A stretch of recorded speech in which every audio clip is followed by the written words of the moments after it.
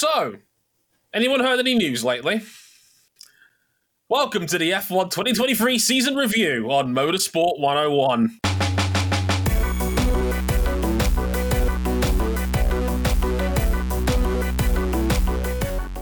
Hey everybody, I'm your friendly neighborhood host, Dre Harrison. Welcome to episode 489 of Motorsport 101. Anything happened in the last week that was apparently newsworthy in the world of F1 and beyond? Anything? Apparently even Max Verstappen is sick of the Dutch national anthem now. Apparently so. That was news around here. So, welcome to our big F1 2023 season review episode. This is something that we love doing on the show at end of year, and what I like to call season review season. IndyCar had their early turn in September. Now we catch up with the big two. If we ran this in December and you gave me 10 minutes to talk about everything that has come out of Mark Miles' mouth on the record within the last several months, I would be losing my mind. I would not be able to do this show anymore because I'd barely be able to contain it.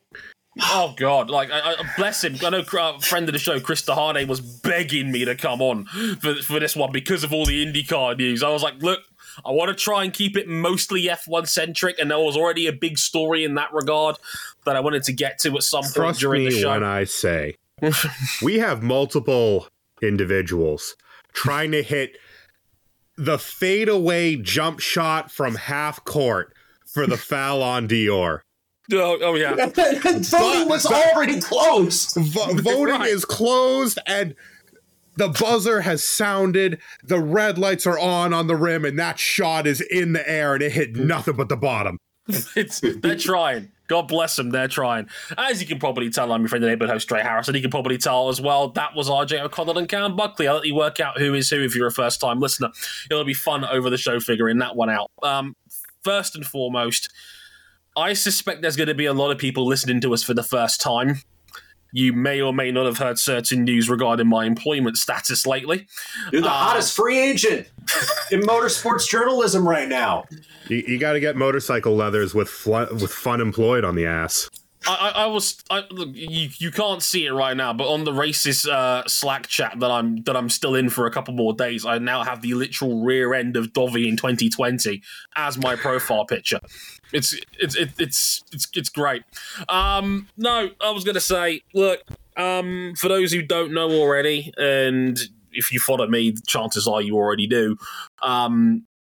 Yes, I have been let go from WTF1, and I'm gonna straight up say it on the record, I was let go. I was a bit kinder about it on social media, but that's the unfortunate state of the game. Unfortunately, these things happen. I'm not going to get into too much detail on it that I haven't already said publicly, but what I will say on the record is that I promise you I gave it everything I had.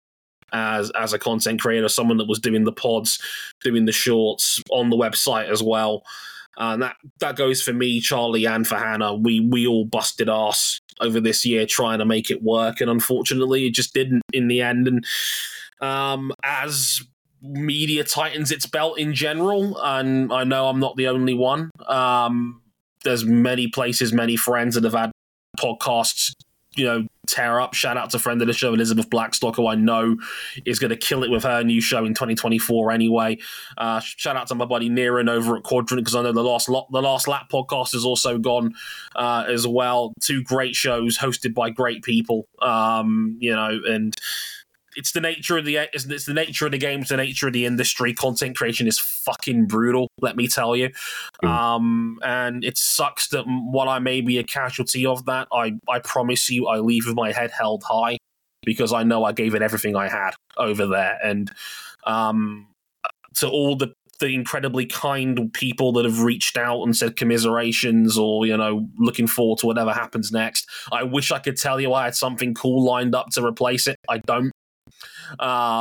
It's all raw. I'm out in the open. I don't know what's coming next, but sincere thank yous. It means a lot that you noticed, and it means a lot that you cared.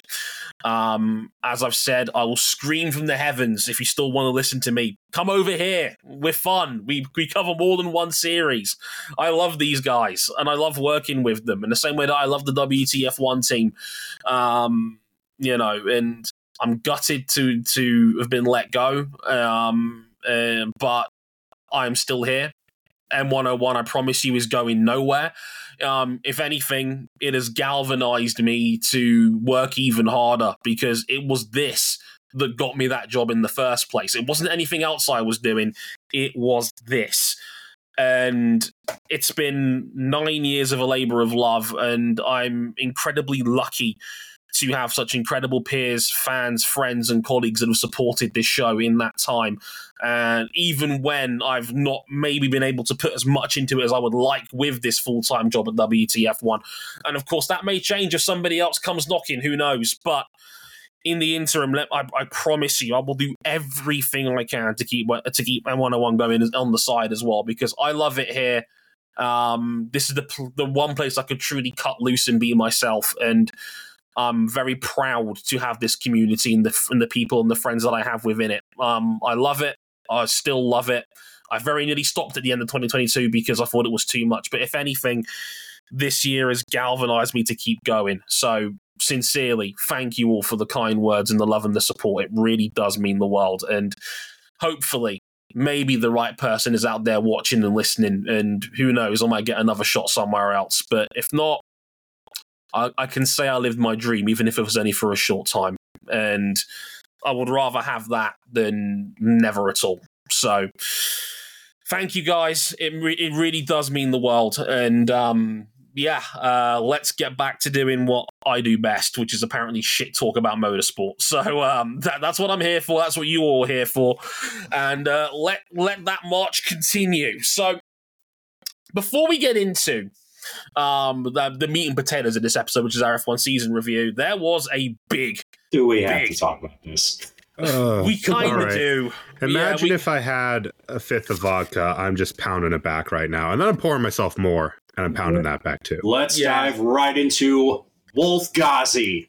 So for those who don't know, last week we had a big story drop that the FIA was launching a conflict of interest investigation into two unnamed people, one of them being an F1 team boss and another one being a FOM employee. Now, the FIA didn't directly mention by name who was being investigated, but because of a shitty story written, and I've got no problem saying this on the record, a shitty story written by the people at Business F1, and I'd like to think it's some old white guy who's converted his basement into an axe grinding facility. They wrote some rather disparaging comments about Susie Wolff, who you may now know as former racing driver turned F1 Academy director, now at FOM, and saying that, well, she's married to Toto Wolff, there's a chance she could be feeding him information. Now, this is completely fucking baseless. I have it from multiple people that this was completely fucking baseless, and yet the FIA launched a COI investigation anyway. Understandably, the rest of Formula One was pissed at this news. All 10 teams. 10 identical statements. All 10. Now, like I said... We're just waiting on Sauber to drop theirs, not because they were in opposition, but because they were just like, I was away from my desk. Yeah, exactly. And it was like, okay, just copy theirs and put it on our generic template. It's fine. But look, I cannot stress how rare it is for all 10 F1 teams to be in agreement on anything, let alone this. They all distanced themselves from the investigation, saying, we didn't report anything. We didn't have any issue with this, and we look forward to working with Susie in the F1 Academy next year, because as you may or may not know, all 10 teams are going to be sponsoring one of the F1 Academy cars in 2024 as it joins the F1 support bill. A day late, obviously, Mercedes and Susie herself came out with some scathing comments in response, and deservedly so, as far as basically saying, why is my marital status being used as a stick to beat me with, essentially, and called the comments disparaging and rooted in misogyny, which, as far as I'm concerned, they very much are. A day later, the FIA announced that they had ended their investigation. There was nothing to report. No individual was being chased up. And that was largely the end of the matter. ... For now. Toto Wolff has come out since via Mercedes and said, look, we're keeping our options open legally. We want to know what led to this investigation in the first place. So Merckx could challenge the FIA legally down the road. It's not off the table, but both Toto and Susie Wolff made the point that we're not dropping this. We want to find out what led to this situation, basically. So we kind of wing in this segment because we didn't have anything hard written down for it. But I mean, what did you make of all that last week when that shit hit the fan over that 72-hour period? I mean, listen, just because Toto Wolff is married to a successful team principal, a racing driver, and a Formula One representative, does not mean that we should just be thinking of Toto Wolff as just Susie Wolff's husband. Yeah, dude, this story is weird. And Dre, you summed it up best. You kind of get the sense that maybe Mohammed bin Sulayem just needs to log off a bit. I think we could all log off a bit. I have to clarify something here, and I'm saying this in confidence. I've had 3 or 4 people reach out to me about this. Inclination is it wasn't Ben Sulayem. And inclination says that the concussion he fell and he partially missed the F1 prize-giving ceremony last week. He did a limited role, according to what the original plan was. Apparently that fall was genuine. I know it was a bit weird to delete the video of him being in Baku, but apparently it was genuine, and that the person that chased this up might be their new commissioner. Who, of course, is a racing journalist. If I speak. Oh yeah. Yeah. And we'd had a couple. We're not going to mention them. We're not going to mention them by name, but they're very easy to find if you Google F1 commissioner. Yeah. And people who are not on this show but are very familiar with the situation are like, I mean, when it was first announced that he was taking the job of F1 commissioner, like, wait, you're giving a journalist the job of F1 commissioner? With a direct line to MBS. Yeah. And by all accounts, yeah, it looks like he's the one who threw this grenade. But I have to go back to those who initially threw this grenade. Look, business F1 is not worth any of our time. It's not. Anyone who knows the motorsport journalism game knows that they're a bunch of misogynistic assholes anyway. These are the guys who built an entire argument of why the W Series wasn't succeeding around, they're not promoting their sex appeal enough. With a 16-year-old on its roster at the time. Very normal discussion. They're not worth your time. They're not worth my time. If this had gone through anything resembling fact-checking, this would not have gone anywhere, but it doesn't look like it did. And we are all 3 days of atrocious discourse worse off for it. Even Christian Horner, who would stand the most to gain Christian Horner has never seen an argument he didn't want to take part in. Even he's like, it wasn't us. He got on television and said, yeah, this wasn't us. Yeah, he was the one boss that went on Sky Sports and actively said to Craig Slater's face, we had nothing to do with this. Look. Dude, Toto Wolff and Gerhard Berger were probably just in their winter cabin just sipping some hot cocoa. Look, sincerely, right? Toto Wolff and Christian Horner are fierce competitors, but I'd like to think they genuinely do respect each other as people. I really don't think... Like, if Christian Horner... I'd like to think their significant others are off limits in their rivalry. I'd like to think so. Like I know Christian Horner. I've met Christian Horner. he doesn't seem to be like the sort of person that would make a personal attack against a competitor's partner. I really don't think he'd be capable of something like that. And like I said, we've seen them arm in arm in pictures. I'd like to think they genuinely do have a level of respect for each other beyond the racing circles. I know it's very easy for us to say that when the F1 circle is so Red Bull versus Mercedes centric and has been for the last 3 years, but I really don't think that they would go that far. Anything happened significant happened yesterday from the day of recording? 2 years ago. I'll tell you, we had to say goodbye to Kimi Räikkönen as an F1 driver, and that broke my heart. Yeah. Sad day. No, but I was just like, I can only echo what Cam has said on top of this. When Susie Wolff said the reporting was based in misogyny, she was absolutely correct. 110%. This is the same institution that has been sued by Charlie Whiting for libel. They've had multiple court cases over the years based on libel and defamation. This is the same rag that, as Cam mentioned, had no problem implying that teenagers need to sex up their series. This is the same rag that had no problem accusing multiple drivers of being gay and cheating on their partners, or saying that Lewis Hamilton played the victim card or played the discrimination card in their articles regarding 2021 and how he gets down as a racing driver. They are the journalistic equivalent of a jizz rag. And I pull no punches in saying that. To piggyback off of your earlier point, they're just one giant axe grinding facility. It's a grift.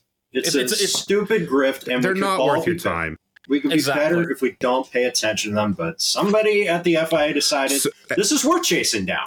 And that's just it. Someone who is way too goddamn important to the sport thought that this was worth pursuing. And someone whose that's not acceptable. And someone whose background really suggests they should know better, quite frankly, than verifying their sources and figuring where this bullshit comes from. And look, we are all partly responsible for this to an extent, because not only the dispute should never have seen the light of day, the aggregators were always going to gas this up because, like I said, it's a Mercedes-relevant story that's going to be directly against Red Bull because Abu Dhabi was mentioned and the cost cap of 2022 was mentioned in that story. Getting roasted is getting posted. So they're going to get all their clicks, and eventually there was going to get so much smoke that the wrong person was going to read it and take it one stage further. And there's one thing I need to point out in this as well. Conflicts of interest is the glue that holds motorsport together. Yeah, that's the other thing, too. It's just like, I understand if you're new to motorsport, you're thinking, yeah, this is a serious conflict of interest. And it's just like, buddy, this is not the first, and it certainly will not be the last. Mm-hmm. Motorsport is a closed fucking shop, okay? It is largely inaccessible to most people that are in sports, let alone general society, okay? Like, chances are, if you're on the road for 250, 300 days a year, you're going to probably hook up with someone who is a part of the traveling circus. You are going to go from paddock to paddock, from team to team. You are going to bring over insider secrets. You are going to jump from... How much of the current FIA is former F1 employees and vice versa? A huge amount of them. Marcin Budkowski went from the FIA to go to Renault in 2021, and that was only 2 years ago. Stefano Domenicali quite literally ran the Ferrari Formula One team for over half a decade. And now he's the most powerful man in F1's commercial wing. I mean, come on now. The whole sport is built on a conflict of interest. I've joked about it on this show many times when I watch MotoGP's coverage on TNT, but their panel regularly consists of a rider's agent, the guy who's now in charge of the riders' union, and a guy that owns a Moto3 team, and no one cares. I promise you, no one cares. This sport is built on COIs. And there is no escaping that. It's an inevitability of the industry that we work in. Yeah. It's a closed shop. That's how it's going to be. It kind of sucks, but it's just the way it is. You can't be helped. Yeah, so this story was an entire seething glass of dog shit. And we slurped that up right off the plate because we are bored. It's the off season. We need something to talk about. We are bored as shit, and we needed an off-season to get through this and talk about it. Right, let's get into our Formula One season review, and we will start with our American friends at Haas right after this.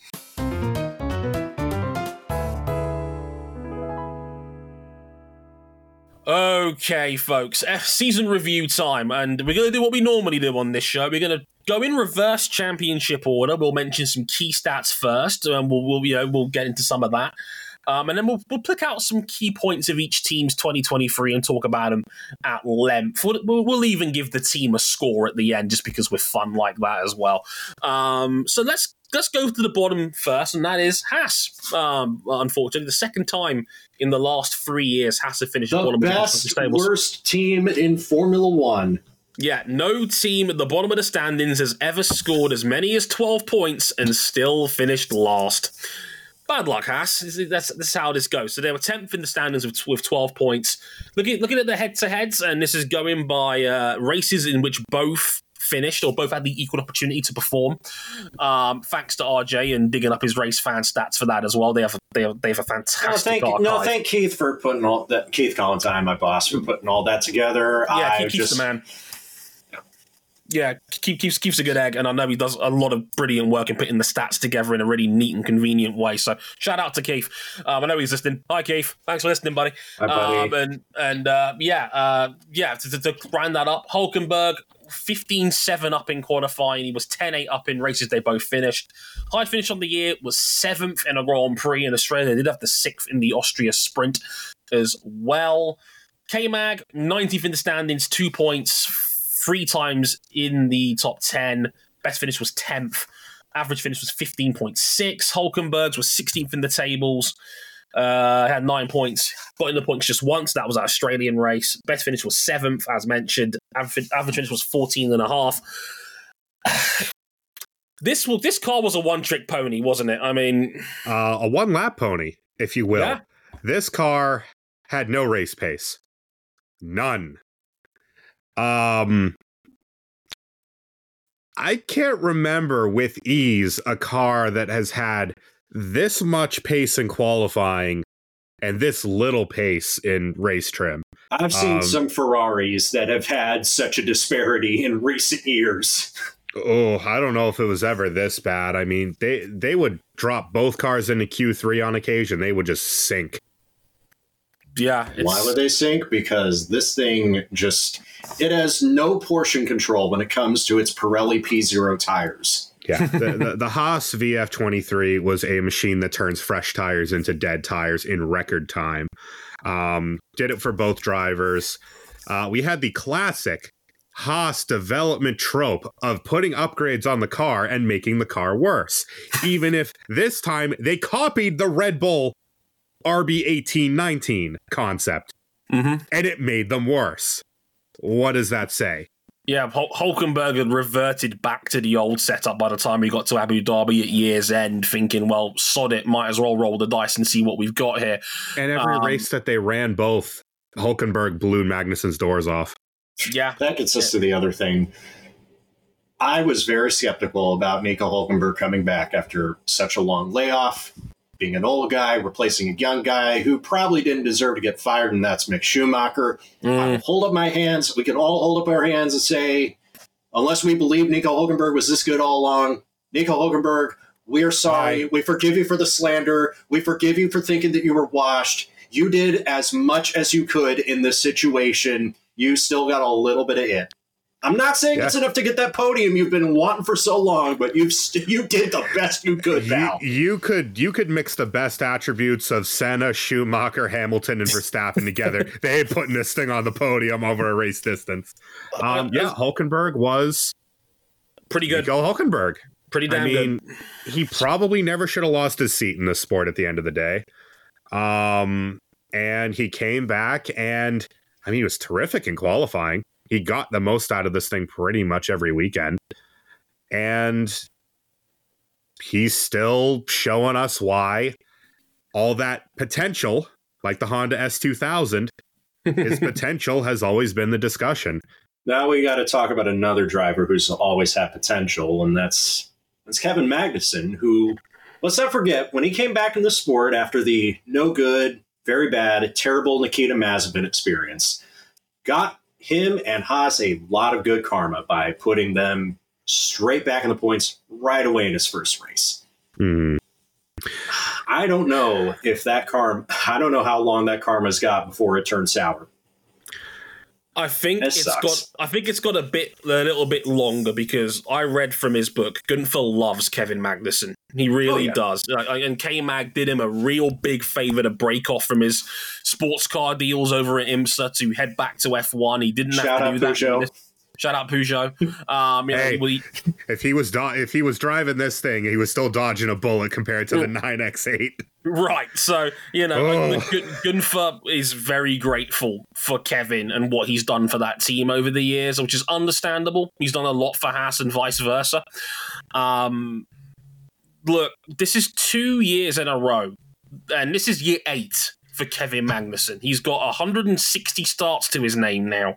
He's been beaten by 2 different drivers from very different ends of the same F1 driver path spectrum in 2 respective years, and been beaten convincingly in both. And maybe not in points against Mick Schumacher, but in races they both finished, I think Schumacher beat K-Mag 11-6 last year. Yeah, in the second half, Mick was cleanly better than Magnussen, but by that point, Haas's development push in the throughout the season, I should say, for 21, had dried up. Yeah, and Gunther had run out of patience with Mick and the crash damage, which in a smaller team is understandable, but on raw ability, Mick was better than Kevin last year, and now Hülkenberg's come in and convincingly beaten Magnussen this year as well. And the weird thing is, right, it was almost a repeat of last year, because you look at the results, Hülkenberg only scored points 1 time, and it was that train wreck of a finish in Australia. He almost got the podium in Australia. If the finishing order was as the red flag dropped, which it wasn't, he would have got a podium. He would have got a podium after Carlos Sainz's penalty. I would have. We would have been so wrong. The universe would not allow this man to get a penalty. Nope. Come hell or high water. But again, the two best results of the year came from Hülkenberg. The other one was the P6 in Austria sprint. He drove brilliantly in that sprint race. That was such a good drive from Hülkenberg that day. The man's still got it. He still has a bit of juice in the tank. That's clear. Magnussen hasn't got an excuse. We're going to get to Logan Sargent later, but I made a point in emphasizing this in my part 1 of my season review on the website, which you could read at motorsport101.com. I made a point of mentioning this. Logan Sargent, people couldn't wait to bury once he got here. But as a rookie, that should get you a certain degree of mitigation. He was a rookie who walked into a tough scenario, going to a brand new team, first time in an F1 car, and Alex Albon in the opposite side of the garage. Who was cooking this year. We'll get to him. What's K-Mag's excuse?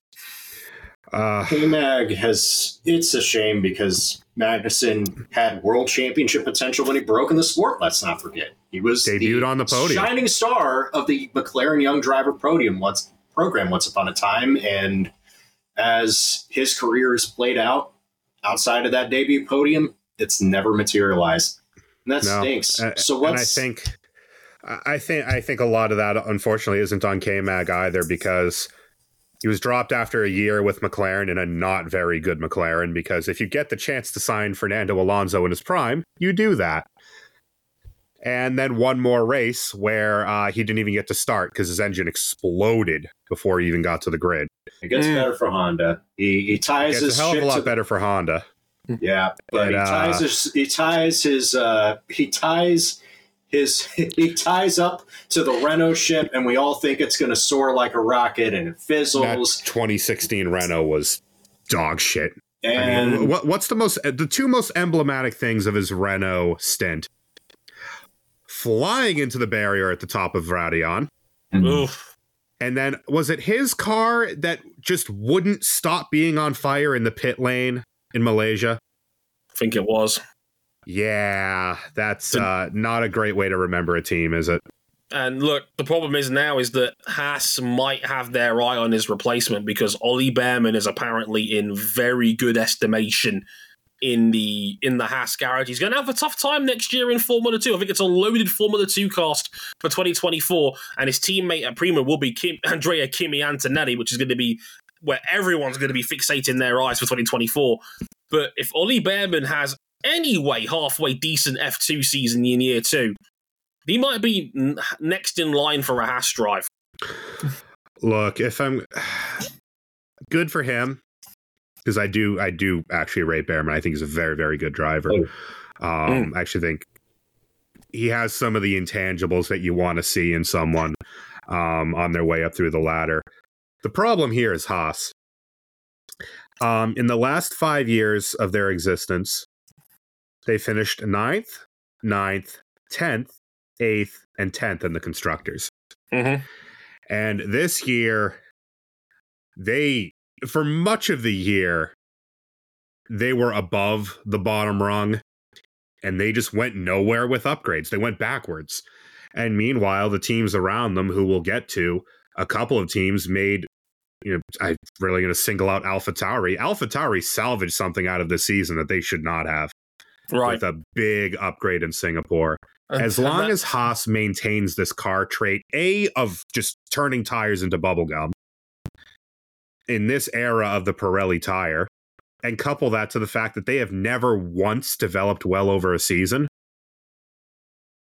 where do you go from here if you're Haas? No matter who you plug into that seat, there's something in your pipeline that does not work, that you cannot contend with the more established teams around you with. Right, it is a problem, and it's something that they're going to have to address as an elephant in the room at some point. Otherwise, they're going to keep spinning their wheels like this. Like, I don't think they were the worst car or the worst team in Formula One this year, pound for pound. But the way they develop, and the way, as Kiera quite rightly points out in the chat, how can they develop when they don't build most of the car? It's parts from Ferrari and a chassis from Dallara. And well, how do you have the resources and the facilities and the manpower to build a car as a privateer team? That's the problem, is that they've only got 250 people working for them, Cam. Like, Williams has 900. And that's just it, is that they do not have, they buy as much of the car as they can from Ferrari, and then they send the designs over to Dallara to be manufactured. I think they've been well past the limit of that model for years now.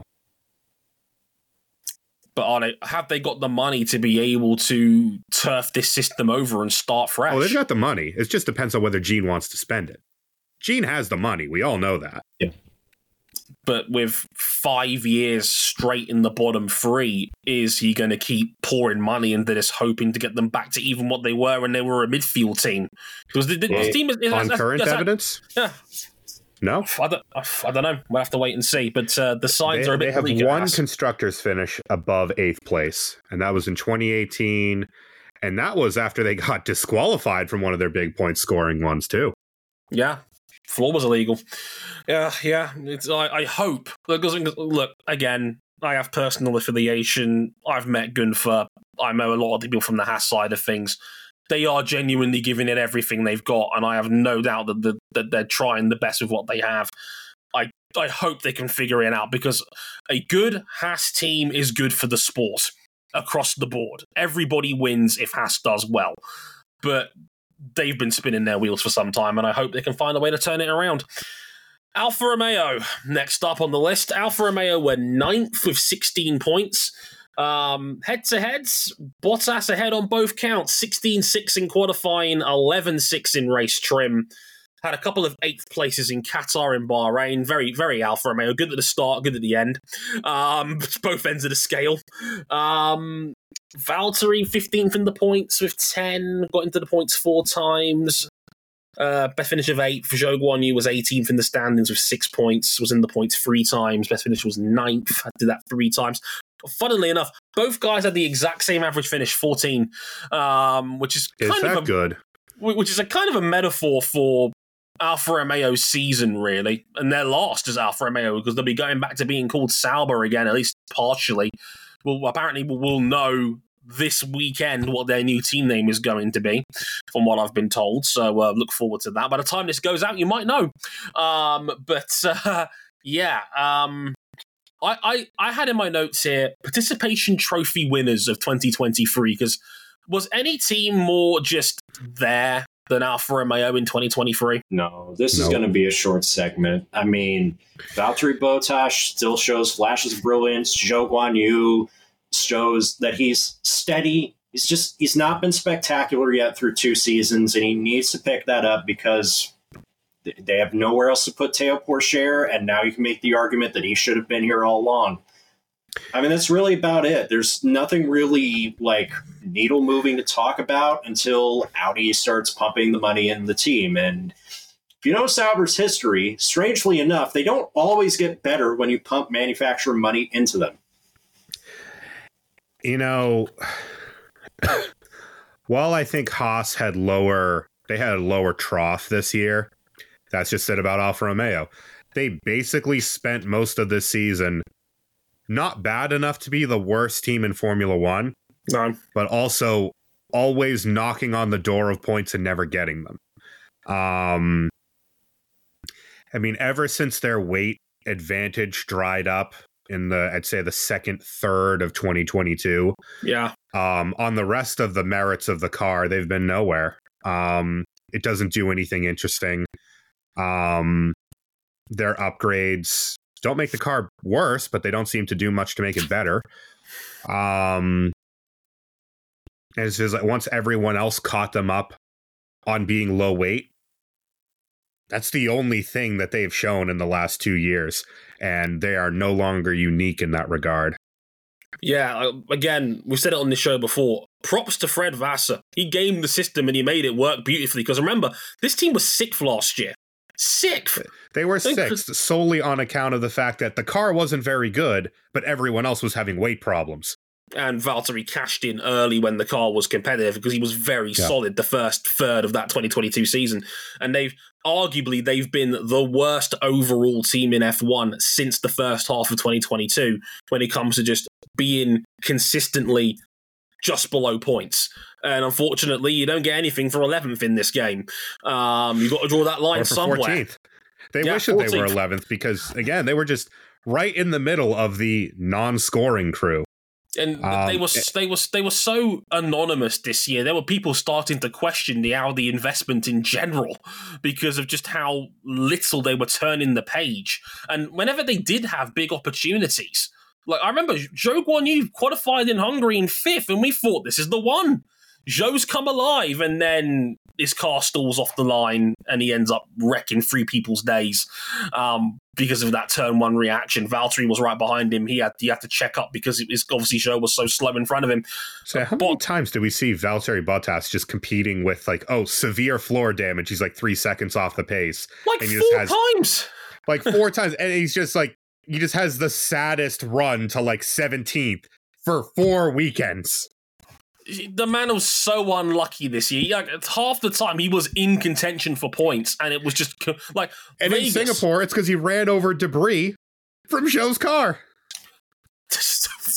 What are the odds? That was the second time he did. Because I remember in Saudi Arabia, he drove over Gasly's broken front piece that was a hit he had with Oscar Piastri, and he, again, ruined his floor, completely destroyed his race. Valtteri was so unlucky this year. It's incredible that the most prominent thing he did all year was bare his arse for charity. And by the way, he raised over $120,000 for Movember. So well done, Valtteri. Love your work, big fella. You got the boat's ass calendar on the board. That's probably the most exciting thing that happened this year. Both drivers incredibly photogenic, but it's not getting them anywhere. Dre, what do you think they do heading into 2026? Because Valtteri Bottas is also coming to the sunset of his Formula One career. He turns 35 next year. That's basically like ancient in Formula One terms. These days, and we still don't know if Zhou Guanyu is ever going to take that next step. You figure Théo Pourchaire is going to be in the picture, but if there's ever free agents in this Formula One driver market again, you got to think Audi's got to take a swing at somebody, right? That's the thing. This team has been so milquetoast in the last year and a half. I'm not sure how much of this I can pin on the drivers. It's a very weird scenario where, Like, where does Alfa's responsibility stop and where does Zhou and Valtteri start? It's very, very bizarre. And look, they've both been retained for 2024. Zhou Guanyu was probably the bit more questionable one. Théo Pourchaire won the Formula 2 title, but I suspect he probably didn't win it convincingly enough to really say, look, this is what you're missing out on. And that's a shame. Not when he was projected to have a walkover and then had to fight for it for much of the year. He did it through steady consistency, whereas Frederick Vesti was just racking up wins. If you're ever familiar with the 2003 story of Matt Kenseth versus Ryan Newman, it was a little bit like that. Yeah, like please no playoff Sereno. Pourchaire won one Formula 2 race this year. Frederick Vesti won 6. And that was always going to... And Frederick Vesti was not being touted as an F1 level prospect entering this year in the first place. That was the problem. It's just a shame because Vesti's good. I think Vesti is good enough. We are still talking about the youngest ever Formula 2 race winner and a guy that was a runner-up last year to Drogovic having a completely cracked Mechachrome setup at MP last year, which they were not able to replicate after he left. Funny that. They got one of the good engines. Yeah. Karen makes a good point in the chat as well, Cam, sorry to cut you, but she says, if Jack Doohan's car had worked for the whole year, I don't know if Pourchaire would have won. It shouldn't have come down to the last race of the season, even mathematically for him. Hard not to agree with that, because Jack Doohan was very good to start the year as well. I think they need to do a clean sheet new car for next year. Which apparently they are. Which that is the thought process around it, but it's Sauber, and it's not the good Sauber. It's not the Sauber that's picking fights with Alonso for wins in Malaysia. It's the Sauber of they're just kind of there, and no matter what ideas they throw at the car and who's in the seats, they're just kind of there. And I feel like they're just going to be there until Audi takes the reins. And that's kind of what it feels like. It feels like even if they put Pourchaire in there, would it make a massive difference? Is he that much better than Zhou?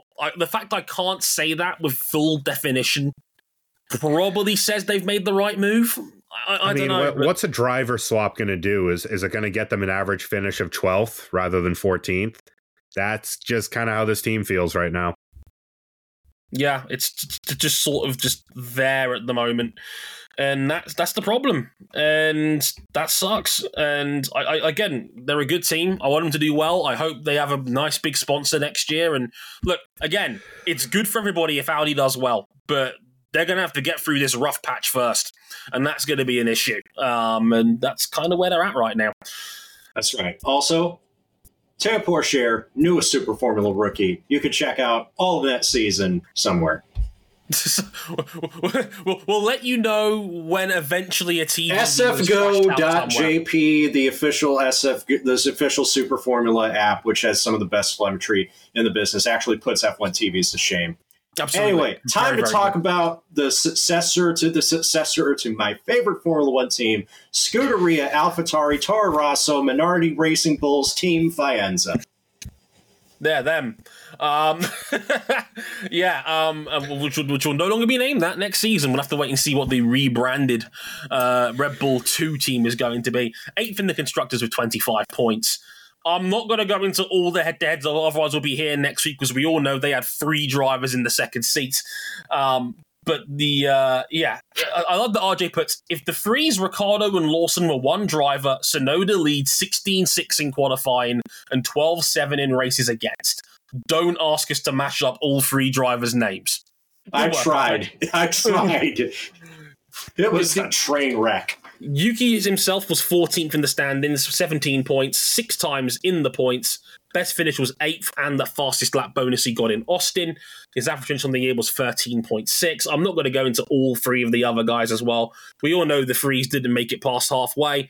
Daniel Ricciardo was 17th with 7 points, had a 7th in Mexico. Average finish was 12.7 in the 7 races he took part in. Lawson, 20th in the points, he was the 9th in Singapore where he got the 2 points. Average finish was 12.2, the best of any AlphaTauri driver we had on the year.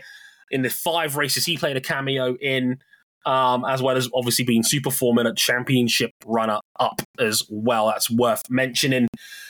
The first question I got to ask is, like, shout out to them because they made genuine progress this year. They were terrible the first half of the year, had 2 points through the first half of the championship. And it wasn't just speed. They were atrocious on strategy for a lot of the year. The exact opposite of their sister team. Yeah, they were just bad across the board. And, like, it's weird because, like, they threw the house at this. And from what I remember reading up, no team brought more upgrades across the season than AlphaTauri did. In terms of correct. Sheer quantity. And the last batch of them was really working because after Liam Lawson got that 9th place in Singapore, they had 5 points on the year. They quintupled that in the 5 last races of the season. Practically speaking, it was as much of a B-spec car as you can get without changing the top. They changed the whole car. Thoughts is that they brought some goodies from the RB19, which you are allowed to do as long as they're on the right list, on the back end of the car. Did wonders for them. And both Yuki and Daniel put them to good use in the closing rounds. Yeah, they had a car in the points 4 out of the last 5 rounds. Probably should have had more, but again, I'll talk more about that with Daniel Ricciardo in a minute. But Yuki Tsunoda, genuine progress, or was it fool's gold because of the chaos of the team around him? I think it's progress. I'm inclined to agree. We're all in agreement here. Like, there's still flashes of madness sometimes. Mexico City comes to mind, but he's a more complete driver than he has been over the previous 2 seasons. I'll be real with you. The Yuki of early 22 and throughout 21 wouldn't have been in position to throw away Mexico City because he probably would have thrown it away already. He shined bright when the upgrades came into play because he was regularly in the points. He was shining bright before that. I mean, Dre, how many 11th places? Just giving it all she's got, Captain, trying to get in the points. Esteban Gutierrez would love these amount of 11th places. He was 11th trying of his best. Yeah, he was 11th or 10th in the first 5 races of the year. He was consistently punching on the door of points, even when the car was at its worst. And when he did have a good car, he was regularly in the top 8. That's about as much as you could ask for him. Let's not forget, this year started in preseason testing with Franz Tost going, I don't trust my engineers anymore. They said this car was going to be amazing, and it's awful. And they were expecting Tsunoda to make Q3 appearances and get in the points. He did. Tsunoda held up his end of the deal, in my humble opinion. I think he's definitely taken a step forward as a driver. I'm going to be very intrigued to see how he gets on with a full year next year with Daniel Ricciardo in the other seat. Now, I don't know about you fellas, but I almost feel like the Ricciardo comeback was inconclusive because he had that hand injury, broke his metacarpal in Zandvoort, missed 5 rounds as a result of that metacarpal injury in his hand. And when he came back, he was so unlucky. Like Brazil, his rear wing was damaged, and Mexico was the big outlier. But besides that, it just didn't happen for Ricciardo. But Dre, you pointed out earlier when we were debating before they made their decision on drivers. You don't bring Daniel Ricciardo off the couch and off of what would have been a very cushy ESPN gig with Will Arnett to just give him like half a season and say, okay, you've had your fun, had one last crack at it, now get out. No. You bring him back because you probably think that the old Daniel Ricciardo is still lying there somewhere and maybe good enough to be Max Verstappen's teammate sometime down the road. Well, Red Bull talked about it at length this year where, I mean, they plugged Ricciardo into the sim and they were mortified at what the McLaren had done to his driving style because... Look how they massacred this boy. Yeah, they said, it's like, this is not the Daniel Ricciardo who was giving everyone a bloody nose back in 2017, 2018. And we forget, he was, as much as Verstappen did come on song mid-2018, Daniel Ricciardo's car was held together by toothpicks and chewing gum for most of the year. And even when he was having a good weekend, Renault engine moment. I mean, I can kind of sum it up like this. Nick DeVries got fried like Popeye's chicken. We don't have to feel too bad for him because he got a much better deal out of this. Well, 1.5 good deals out of this. He gets to be the problem guy in the 7 Toyota instead of Jose Maria Lopez. Hey, that's better than just having the Mahindra deal. It is indeed. Yes, it is. And yeah, I mean, I can't agree more, Dre. It's Mexico's the big outlier. Daniel Ricciardo was on fire in Mexico City. He looked like the Daniel of old. Yeah, one lap longer, he finishes sixth, and he beat George Russell openly admitted after that race, one more lap and he beats me. And yeah, that was the one big Ricciardo result he had after the comeback. Everything else was either riddled with bad luck or largely inconclusive. And it's muted by the fact that, once Lawson got thrown in the car, relative to where AlphaTauri was at the time, Freudian slip, he looked just as good, if not better. He looked like somebody who could drop in that car full time. Rock solid. Yeah, every time he got in the car. Yeah, like you could not have asked any more out of a stand-in performance than Liam Lawson's 5 rounds he had when he filled in for Ricciardo's injury. He was superb.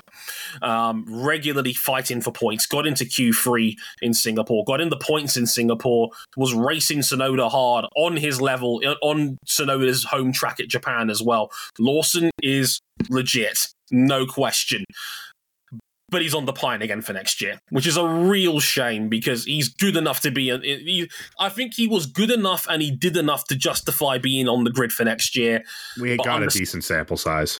But we got a good sample size, and I think, unfortunately, we're now in a situation where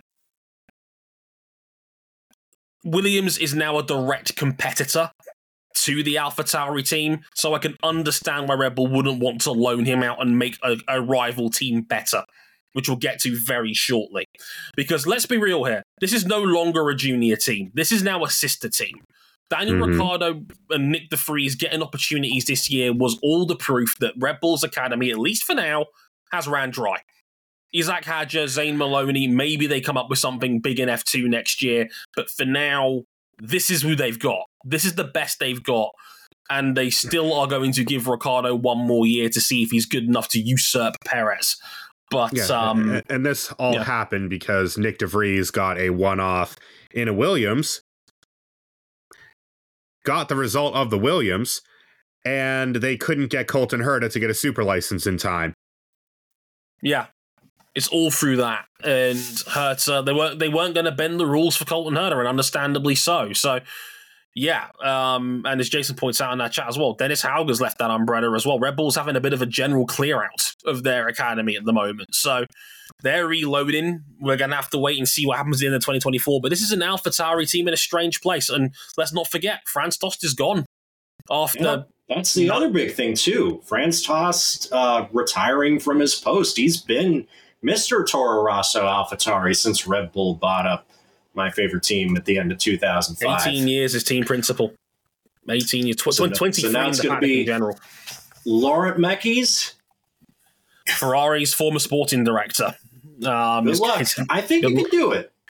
I think you wash the Ferrari off of him. I think he can do it.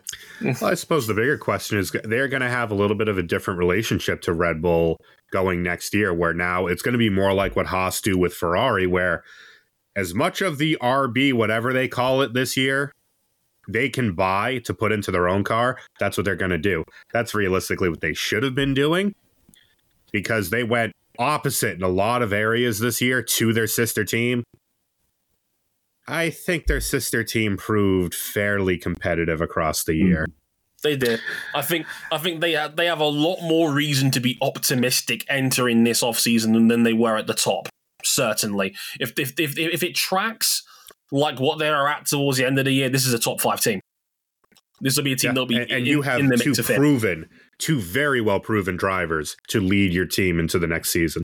Yeah, and I like Lauren Mekies as a sporting director, so I look forward to seeing what he can do with that team. Or maybe a fresh perspective on development might actually help them in the long run. We'll have to wait and see. But there's a lot of potential in this team, which, I mean, they narrowly lost that fight with our next team, Williams, who ended up getting off the bottom for the first time. This is the best last I've ever seen.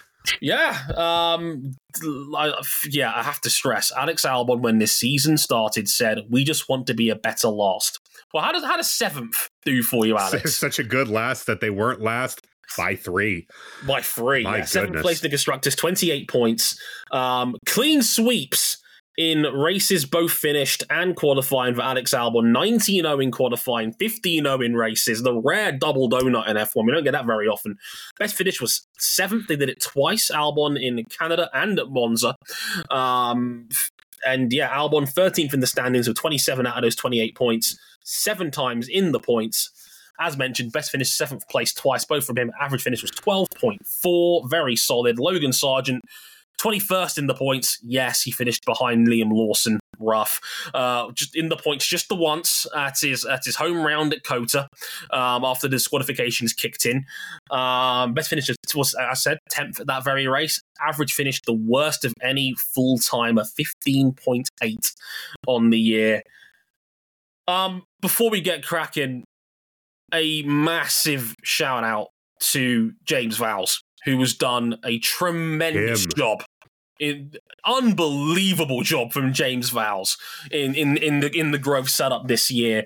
Like, I've mentioned it before on this show, but again, I have friends that genuinely work at Williams, and they gush when they talk about James Vowles, how hands-on he is, how good a person he is. He knows everybody by name, how welcoming the team has been, and also not being afraid to get his hands dirty and say, look, this is what I had at Brackley, because he was there for 20 years at Brackley, you know, from the days of when they were called BAR, and he's turned them round by getting his hands under the hood and turning them into a team that's got some genuine promise for the first time in a while. He's been sensational. I couldn't have picked anyone better.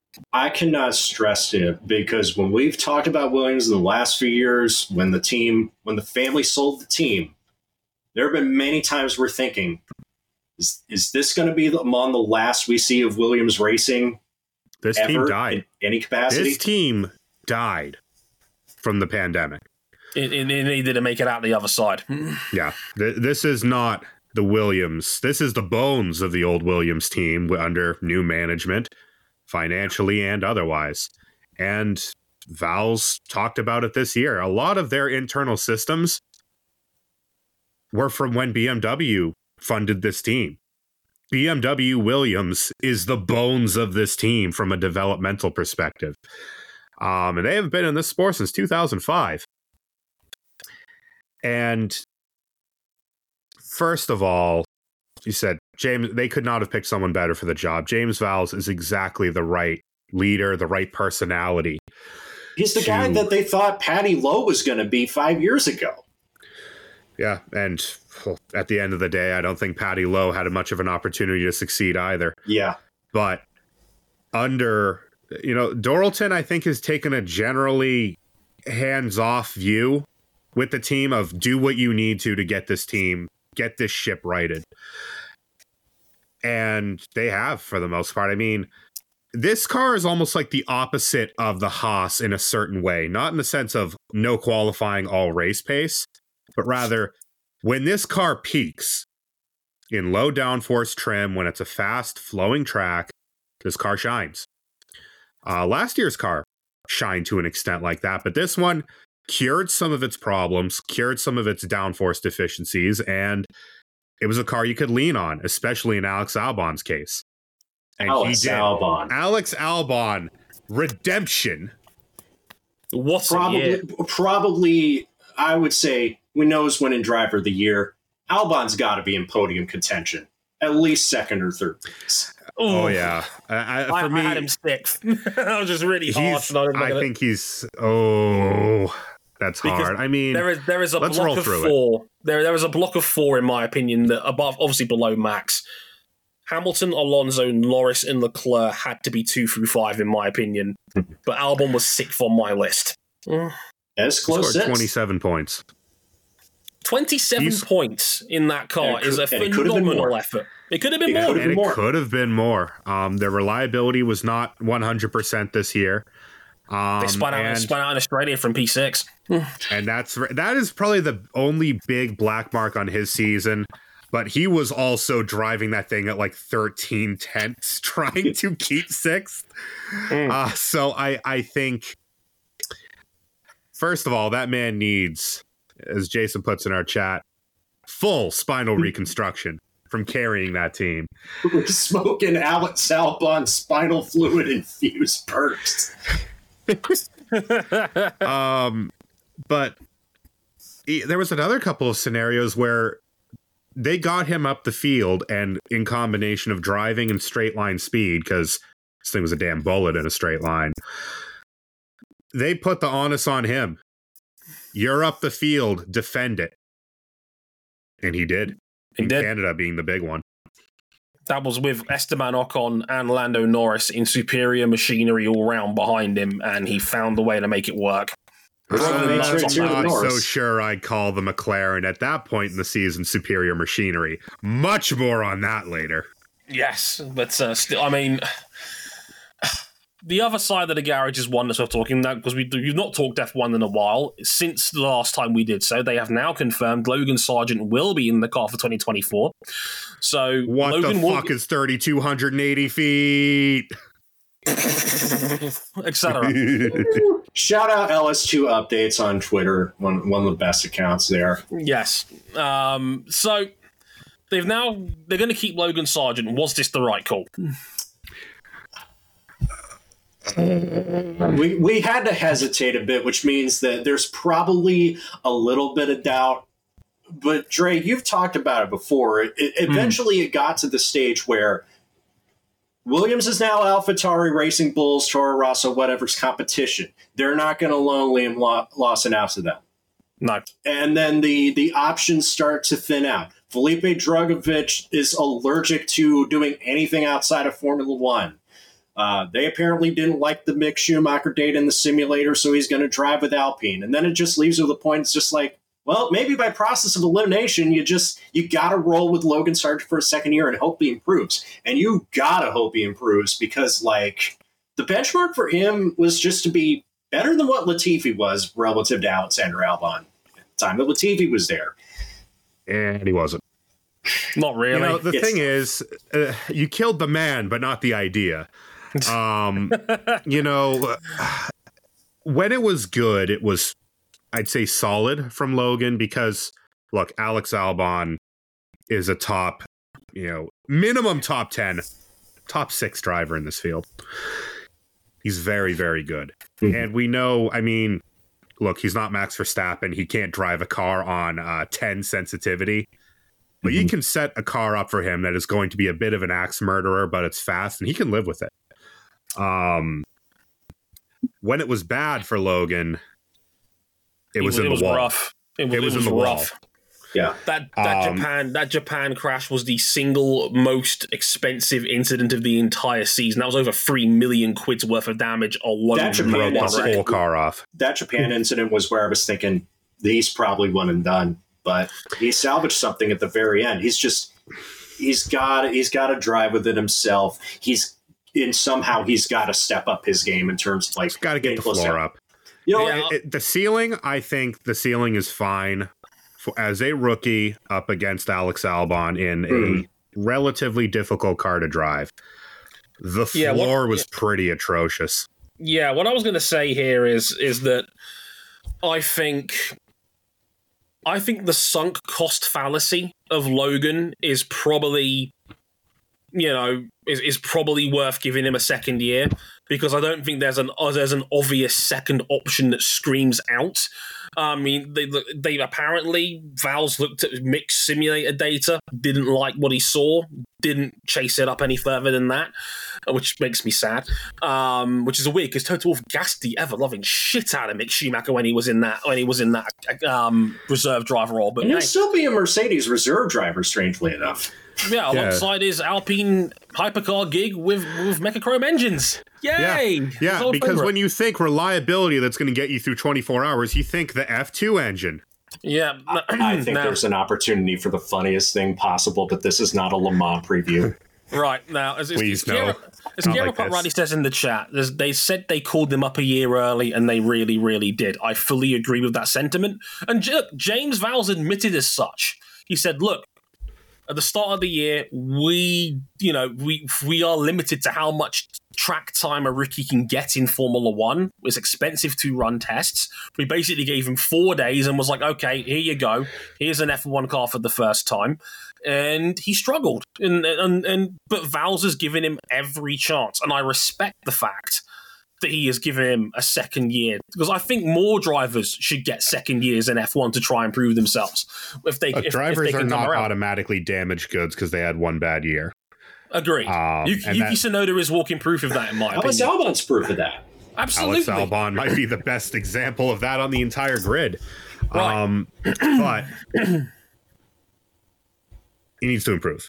He needs to show more in year two. Look, there were a fair few races this season where Sargent was within walking distance of Albon on track, and that is a good sign. That's all you can ask. If he can do that more consistently throughout 2024, he'll be fine. But he needs to be doing that every week, not just this one. And maybe we'll have to see how that goes. Next up on the list, and we've got a bit of a jump, and I love that in our notes here we got the Aldas thumbnail of no progress pointing at the Alpine, which I think progress. is quite funny. The F1 team fighting absolutely no one. Alpine Formula One team. No man's land. They I love that they ended up, I want to say, 92 points ahead of Williams for 6th, but also 160 behind the next nearest team. They were in an F1 wasteland. They were 6th overall, 120 points.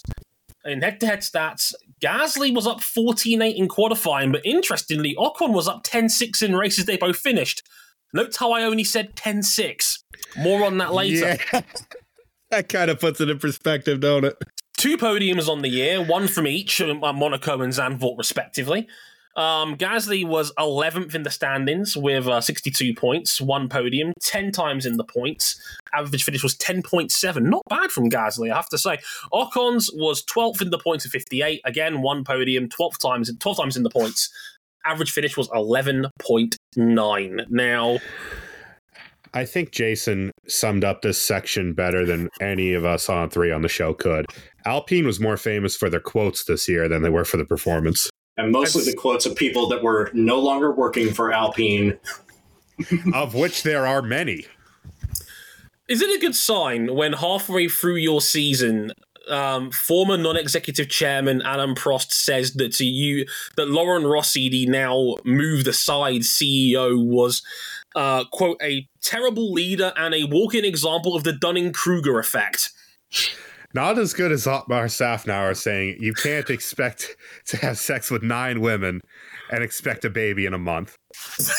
What's a quote? What's a quote? Dude, was that our at the buzzer 5th finalist for quote of the year? Absolutely. My God. Dude. You know, I'll get the on-track side of things out of the way first. Their engine is trash. Nobody wants this engine to help them get feedback to improve upon. There's no development, though. We're in an engine freeze. And we're in an engine freeze, so this is what they're stuck with. Alpine eventually backed out of this, but Otmar, before he was moved on, was screaming to the heavens to anyone prepared to listen that they thought they were as much as 35 horsepower down on their rivals. I believe it. And I think it's more than that, not in a sense of amount, but it's the way that their car makes its regens its power via the ERS. On tracks with a lot of braking, they're all right. Actually, given how good we think their chassis is, there were times where they would strip the downforce off, be okay in the corners. They had the fastest car in a straight line in the speed traps. Something McLaren best chassis in F1 joke. Yes. But then there were tracks where there wasn't a lot of braking and you rely more on your MGU-H. And Esteban Ocon's car was derating halfway down the Kemmel, trying to pass people. Couldn't pass anything going down the straights. And Pierre Gasly did everything in his power in defiance of God and man to get a race ban. Didn't quite get there because the incident that should have caused his race ban was him and his teammate having an enormous crash. Which is crazy because of all the stories that we heard about, Gasly and Ocon don't like each other. They'll never get along. After Australia, it's just like, I can't really think of anything where they really, really came to blows. And it was fairly close throughout the season. Maybe Gasly Japan. was the better. Yeah, maybe Japan, but it was evenly matched. And, the drivers aren't the problem here at Alpine. No. The drivers aren't the problem. I don't think Enstone is the problem as far as the actual car that they put the engine into and that these series of fired people run. But man, it's and that leans into nicely as to where we think the real problem is, and that was the internals at this team are grossly out of whack. Like every major headline that Alpine drew this year off the track. Because they had a couple of really good days. They had two genuinely outstanding podiums. Gasly had a sprint podium in Spa as well. That's worth mentioning. He was third that Saturday as well. But they got rid of Otmar Snafnauer and Alan Parmain. Alan Parmain has been with Enstone for 30 plus years. And this is two more names, three if you count Laurent Rossi being moved into special projects at Alpine rather than, shall we say, as CEO of the team. And Prost. Prost was gone as non-executive chairman. Marcin Budikowski was gone 2 years ago. They lost both their main drivers last year in embarrassing fashion. They lost their chief technical officer, and Pat Fry is going to Williams next year. And Davide Brivio's now gone as well as their head of driver development as well. This is a lot of turnover. It's a hellacious amount of turnover. It's a huge amount of turnover. This is not healthy of a business to have this many key names. Like let's put it this way: Bruno Faman is now their interim team boss. Everybody else has been moved from their key roles at least once in the last 4 years at Alpine. This is their worst result as a constructor since becoming Alpine. Even if you strike the Ocon win off the board in 21. And we know the problems that their previous generation power unit had and the sheer amount of fuckery that got them that win in Hungary 2 years ago. Even if you struck that off the board, that would still be ahead. This is the lowest amount of points they've scored as a constructor since becoming Alpine. And God, they looked worse this year than the last couple of years as Renault. But Cam, Trey, look at the new investors bringing in. They got Ryan Reynolds. They got Rob McElhenney, Patrick Mahomes, Travis Kelce, Rory McIlroy's here, Trent Alexander-Arnold, Please, Michael God, B. Jordan, tell me this doesn't end with Joshua. Hang on. Please tell me this doesn't end with Kadarius Toney. Damn, we just dated this podcast, and also, that's tough, Chiefs. Yes. Okay, Bills fan. Yeah. I don't think it matters because while we're under this engine freeze, I think they're at their ceiling. That's the thing. They sold 24% of their team off in the middle of the year to that big consortium of celebrities to raise an extra 200 million euros in cash. Now, call me crazy, but if and Bruno Faman kept mentioning this word a lot. He did when that Spa weekend happened where all the news broke down. He mentioned the word project 16 times. how good is a project if you've got to sell off a quarter of it to keep your head above water? How long have we been talking about this as a project or year 37 of the 5-year plan? 100 race plan, have you know? It's like that, John, too. Yeah. I just don't see how they beat the teams ahead of them with a 35-something horsepower deficit, more throttle-intensive tracks. I don't see how they can organize themselves in such a way to move forward while they're burning through staff quicker than any other team on the grid, including Ferrari. Yeah, that says something. It says a lot when you're a hotter mess internally than Ferrari is. Didn't know that was possible. And yeah, here we are. Long story short, the drivers are class. This was Pierre Gasly's best year in F1, in my opinion. He finally matched up well with someone. The quality of his diet stunk before this. I think both of them were. Both of them were dead solid all year. Yeah, they were both in my top 10. I'd say Esteban Ocon is a hell of a driver in race trim. No one has done more. Anyone in race trim, he is bulletproof. Hell of a defender as well. No one has done more with less in F1 this year than Esteban Ocon. None. Maybe Alex Albon. That's about it. Consistently the most disrespected man on this grid. 100%. Aston Martin. P5. Oh, there's a lot to unpack here.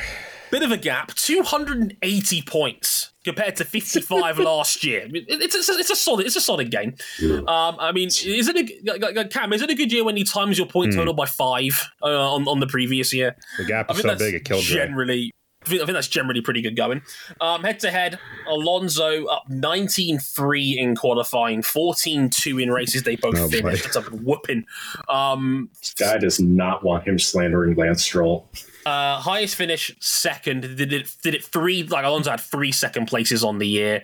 Alonso 4th in the standings, 206 points, 8 podiums, 19 times in the points.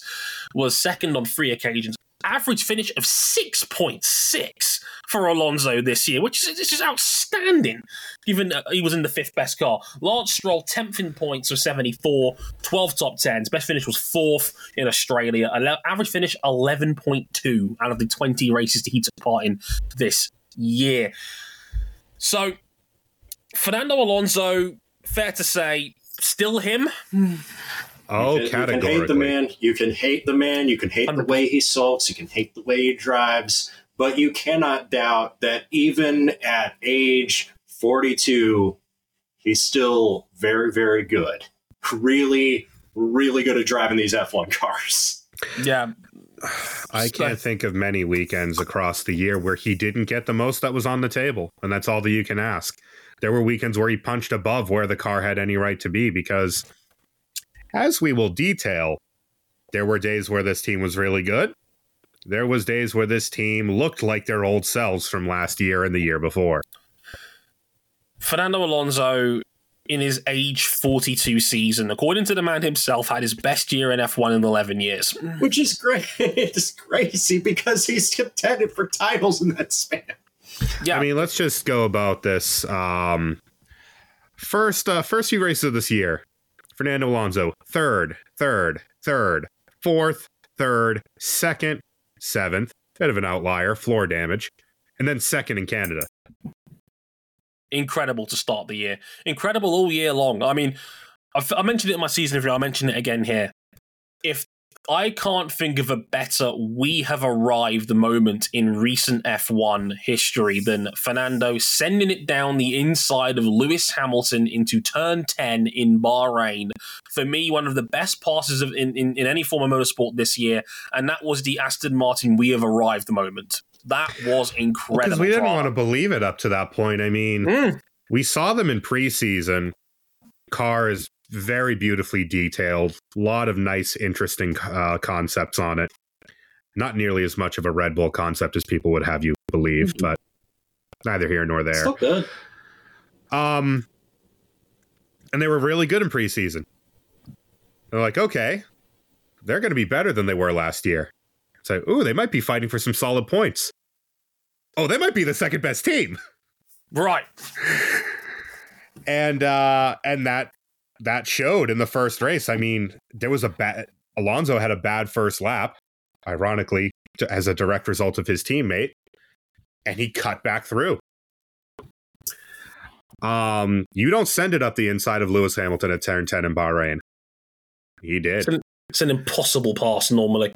Yeah, that is a hell of a pass, no matter who's doing it on who in any form of motorsport. And it continued from there for about a third of the season. Yeah. And then they dipped because pretty much every development part they put on this car made it worse. You know what's crazy, though, is when Alonso got back on the podium at Zandvoort, and we're thinking, oh, this was just a blip on the radar. We are stabilizing, and no, we're stalling. The stick shaker is going off. The plane's telling us to pull up. This is going south in a hurry. Yeah. After that initial run, I'd say it ended with Canada. From that point forward, they were just wildly inconsistent. There were weekends where they were very, very quick. There were weekends where they were struggling to score points. I don't think they fundamentally understood their car. And that is something that came back to bite them. I mean, Alonso reverted back at Cota and immediately, like, he had a top 5 car again. A car that was capable of getting into the top 5. He was one of the fastest dudes on track in Cota before floor damage killed his race early. But, it said to me that they got one extra podium in Brazil with Alonso's brilliant fight with Checo to get that third place in Interlagos. That was after they'd reverted back to a setup that was a lot more like their initial car. This car was always quick, but they didn't understand it, and it cost them 4th in the championship easily. Kind of. Because it would have been real useful if they had a second driver at any point of this Formula One season. Oh, man. Lance Stroll was the struggle bus this season. Go on, RJ. I would just say, I appreciate my deputy editor, race fans, Will Wood, for all the work that he does and make sure my articles look nice, making sure that, everything's good on my side of things when I'm covering stuff like IndyCar, when I'm occasionally contributing Formula One coverage. There's no way Sergio Perez is a worse driver of the year than Lance Stroll. Yeah, and I'm saying this, I've been a big Lance Stroll guy since before he came up. It frustrates me that he's never been able to realize this potential, and this is just like the peak of it, because it's just like, man, buddy, I know Fernando Alonso is still him, but you gotta get up there at some point more than just the annoying thing is that it started off that way. It started off all right. The first 4 or 5 races, really first 4 races, he wasn't as quick as Alonso, but he could keep him within eyesight. And that's what you want. And that's all you can ask. Fernando Alonso is still him, as we've just established. And Fernando Alonso, you put him up against anyone. You may not like the man, but you have to respect the body of work. And then Miami happened. I get not being able to match Fernando Alonso in equal machinery. I don't get Alonso being on the podium while the other guy's out of the points. And that happened way too often this year. And say this about Checo, at least he has a car that is capable of cutting through the field when he misses Q3. Unacceptable from Lance Stroll. No one in the field did less with more than Lance Stroll. Evil Esteban Ocon be like. Yeah, look, it's frustrating because he still has the occasional weekend where you go, okay, this is what we need from you, Lance Stroll. You can see the pieces. You can still see the pieces there. You can occasionally we'll get a wet weekend, and he will be very, very competitive. He's still a Formula One pole sitter at the end of the day. In some of the worst conditions, you'll set a pole in. And then you have races like Monaco, where he drove like an ass on lap 1, and that's as well as he drove all weekend. Yeah, and look, it's hard because it's hard to talk about Lance with any sense of jeopardy because we all know his seat is secure. but over a year, this was his worst year in Formula One for me. And this is year 7 for Lance Stroll. He can't have this excuse anymore. He needs to be better than this. You need to be better than 4 or 5 good Grand Prix across the year, because he did have a few good Grand Prix across the year. I mean, he was terrific in Las Vegas. Vegas, Spain, Brazil. He was Sao Paulo. As I say, only a few seconds behind Alonso on the road. That's fine. Like, he's had a few Grand Prix where you go, this is acceptable. This is hope. Like, okay, no one's good even.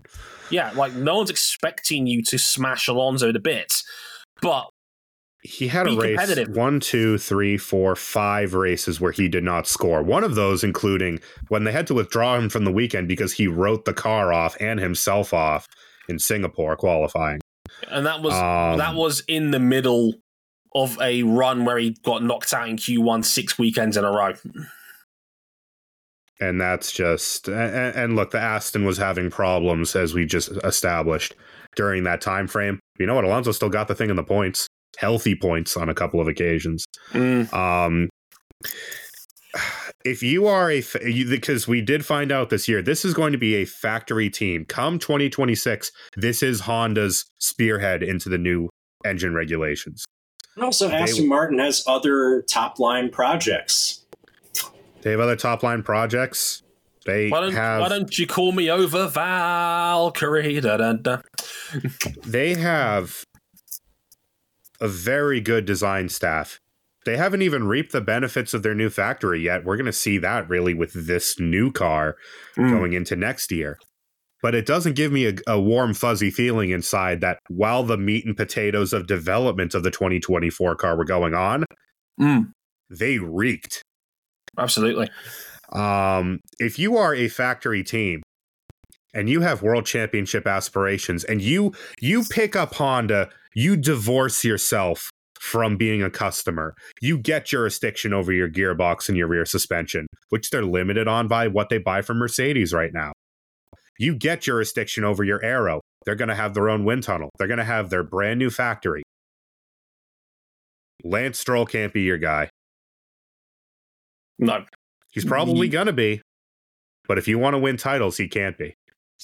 100%. Like, the more has to be asked. I think this is the team that could be in a bit of trouble going towards 2024 and 2024 and beyond, because the rest of the teams around them, I think, have got more upside than they do at the moment. Like, this car is fast, no question. It is quick. This one was fast.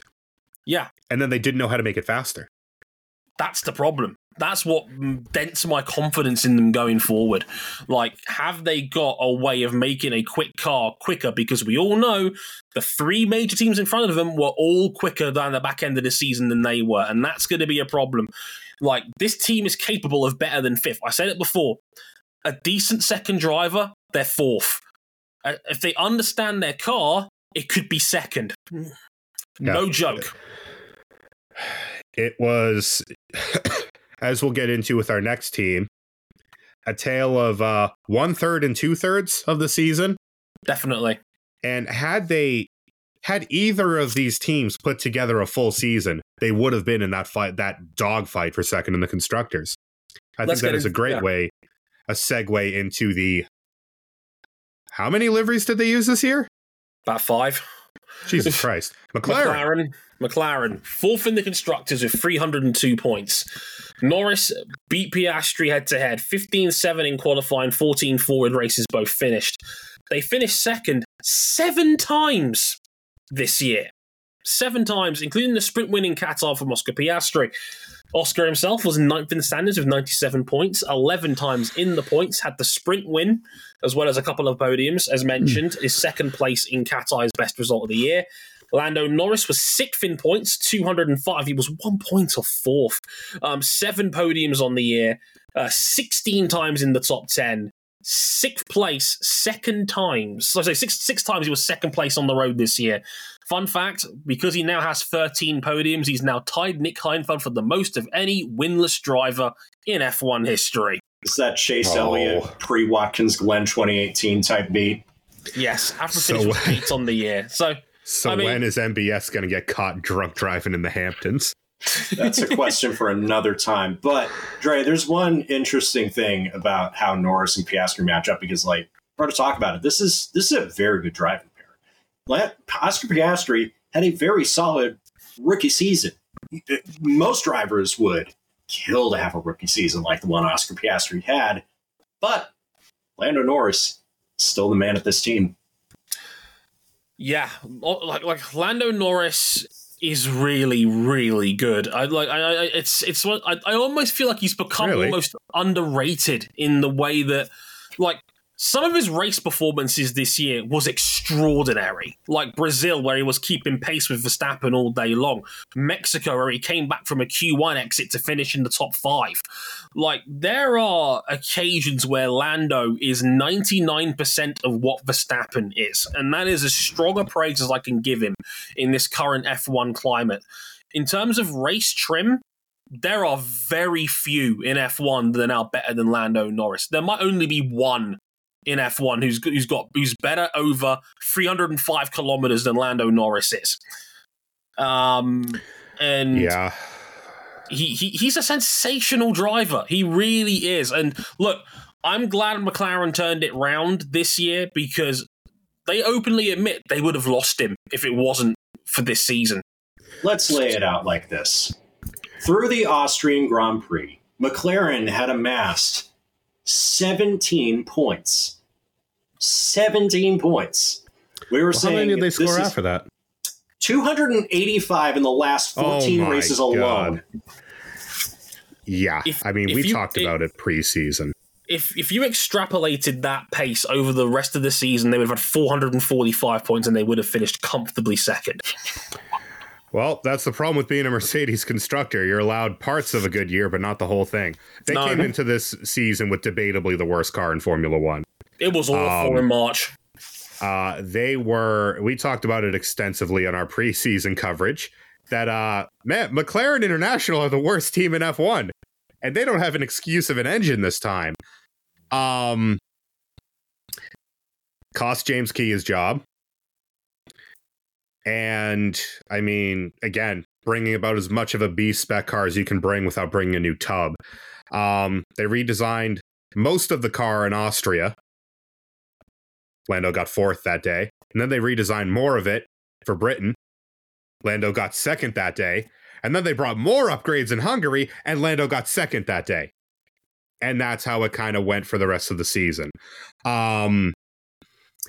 This is one of the great in-season turnarounds. Probably only on the level of like McLaren's own 2004. Where again, they just threw out the whole car, started again, and we can fight with this. And there was plenty of occasions this year where McLaren, who have been down in the dumps on and off for a decade, were beating the snot out of the factory Mercedes team. Gave him a bloody nose.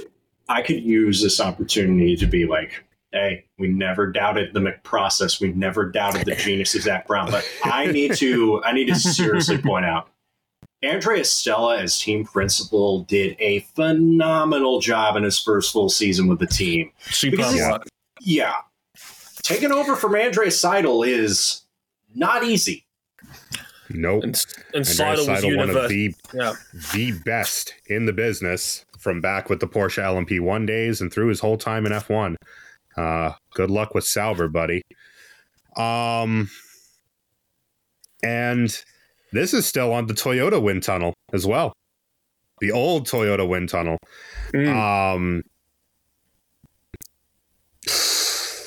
I don't really know what else to say about McLaren. It almost beggars belief how different their season was once they changed the car. And they've got big names coming in as well for next year. Rob Marshall coming over from Red Bull, who was their chief designer. One of the top aero guys at Red Bull. Not chief designer. Craig Skinner has got that role over there. But then David Sanchez from Ferrari. Yeah, he built a very fast 2022 Ferrari. That was a hell of a boat they built there with that car. That was good enough to challenge for the title only a year ago, in my opinion. If it wasn't for the reliability, which he wasn't responsible for, the car itself was fast as hell.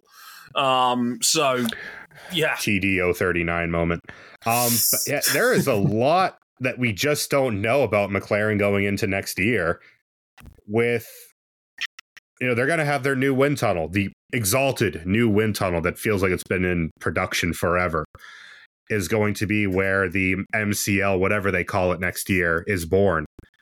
Kind of the forgotten guy in all of this glory with the car changes and Lando Norris, Oscar Piastri had a hell of a rookie season.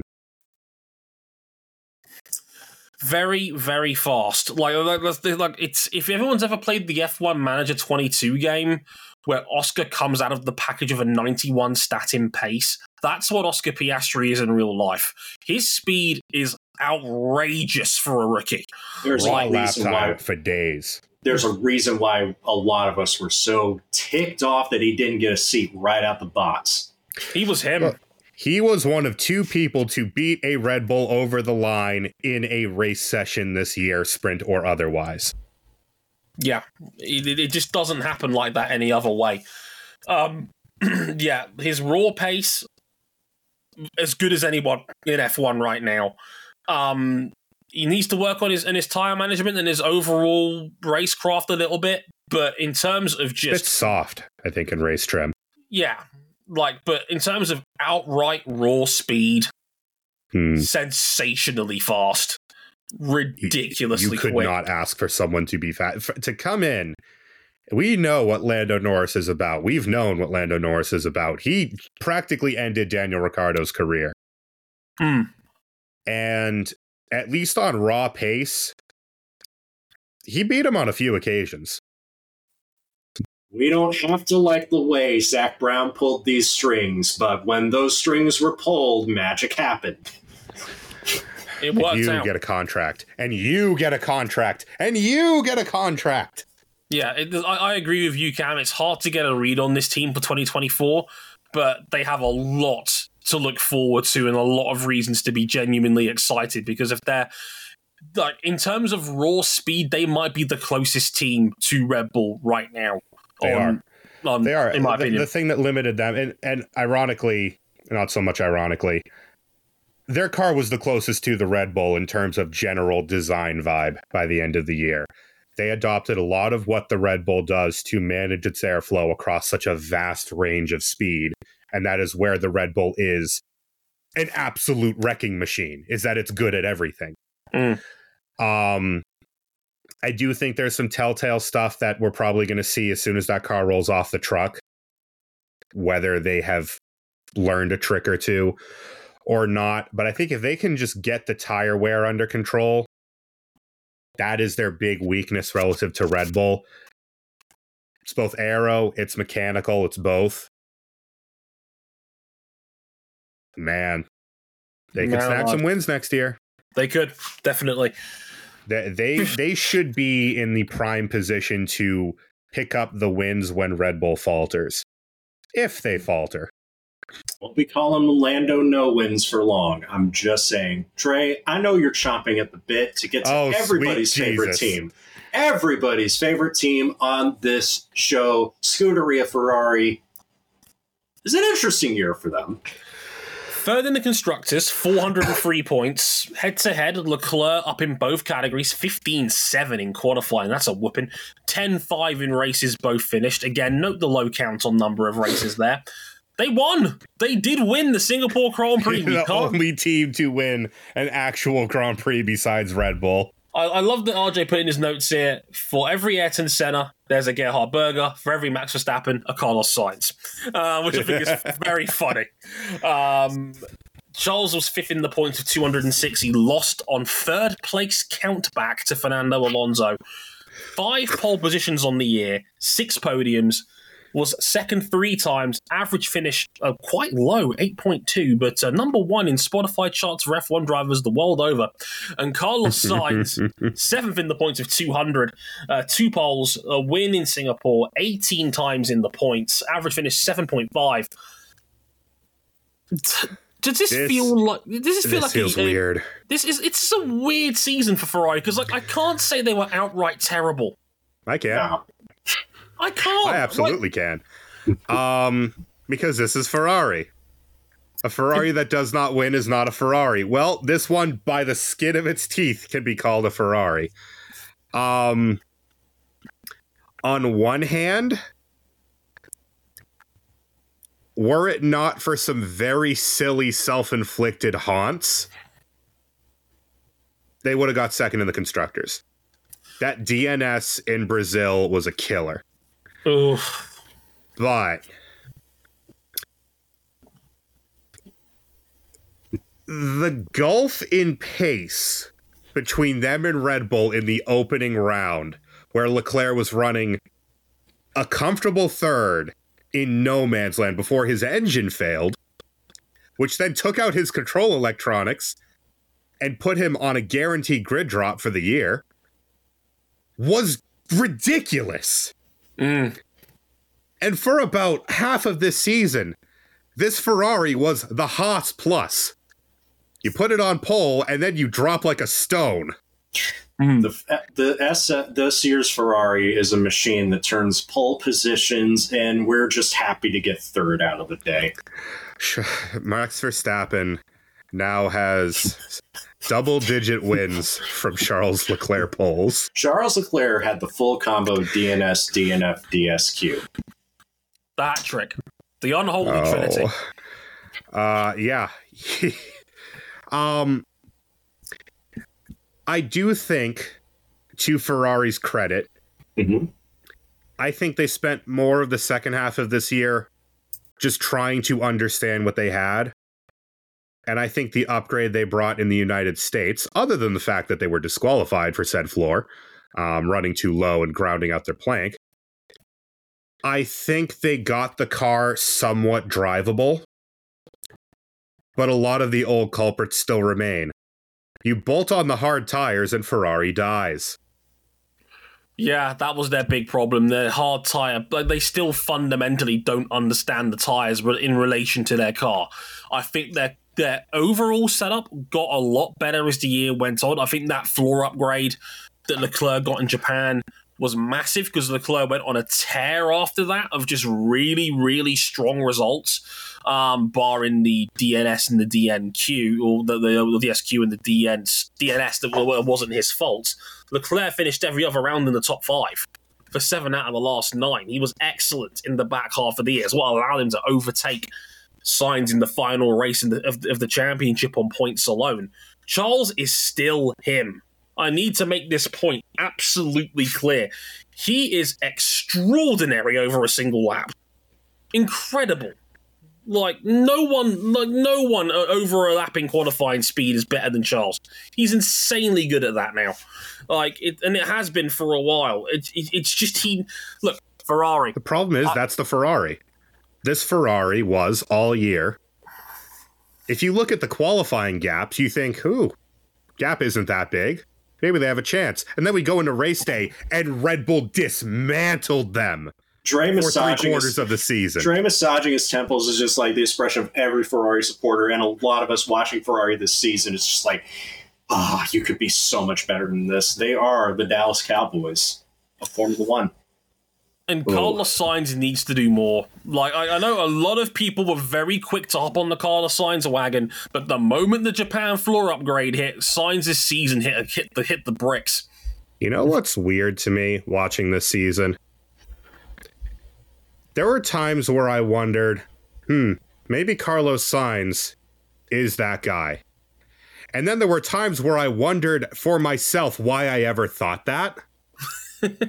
And I feel like there's an equal amount of them across the year because somehow Carlos Sainz had 0 podiums until Italy, where he stuck the thing on pole and then did his damnedest, but there was no holding back the Red Bull onslaught. And then he won in Singapore. And then besides the podium in USA that he inherited, he didn't do jack shit for the rest of the year. His egg in Abu Dhabi cost Ferrari second in the Constructors. Yeah. It was maybe his worst weekend in Formula One. Awful. Just straight awful. And yeah, for me, that is why if Ferrari wants to be serious, they need to build around Charles. I'm sorry, Carlos is not him. You like. I don't think it makes a difference, if I'm going to be completely honest with you. I think it does. I think Leclerc's that much better. Sure. And they had a huge air of confidence going into the season. They built the fastest car over a single lap for last year's regulations. Did they win the Constructors either year? Not even close. Did they win either championship? Did they get either championship to the last race or the second to last race or the third to last race? To have come into 2022 under these regulations with such a quick car, with Charles Leclerc in phenomenal form, and to be utterly dismantled by a mediocre Mercedes and an ultra-dominant Red Bull. Yikes. And it's the same trait that we've seen since 2019. Ferrari don't get the Pirelli tires. No, just they don't get crazy. They don't get these tires.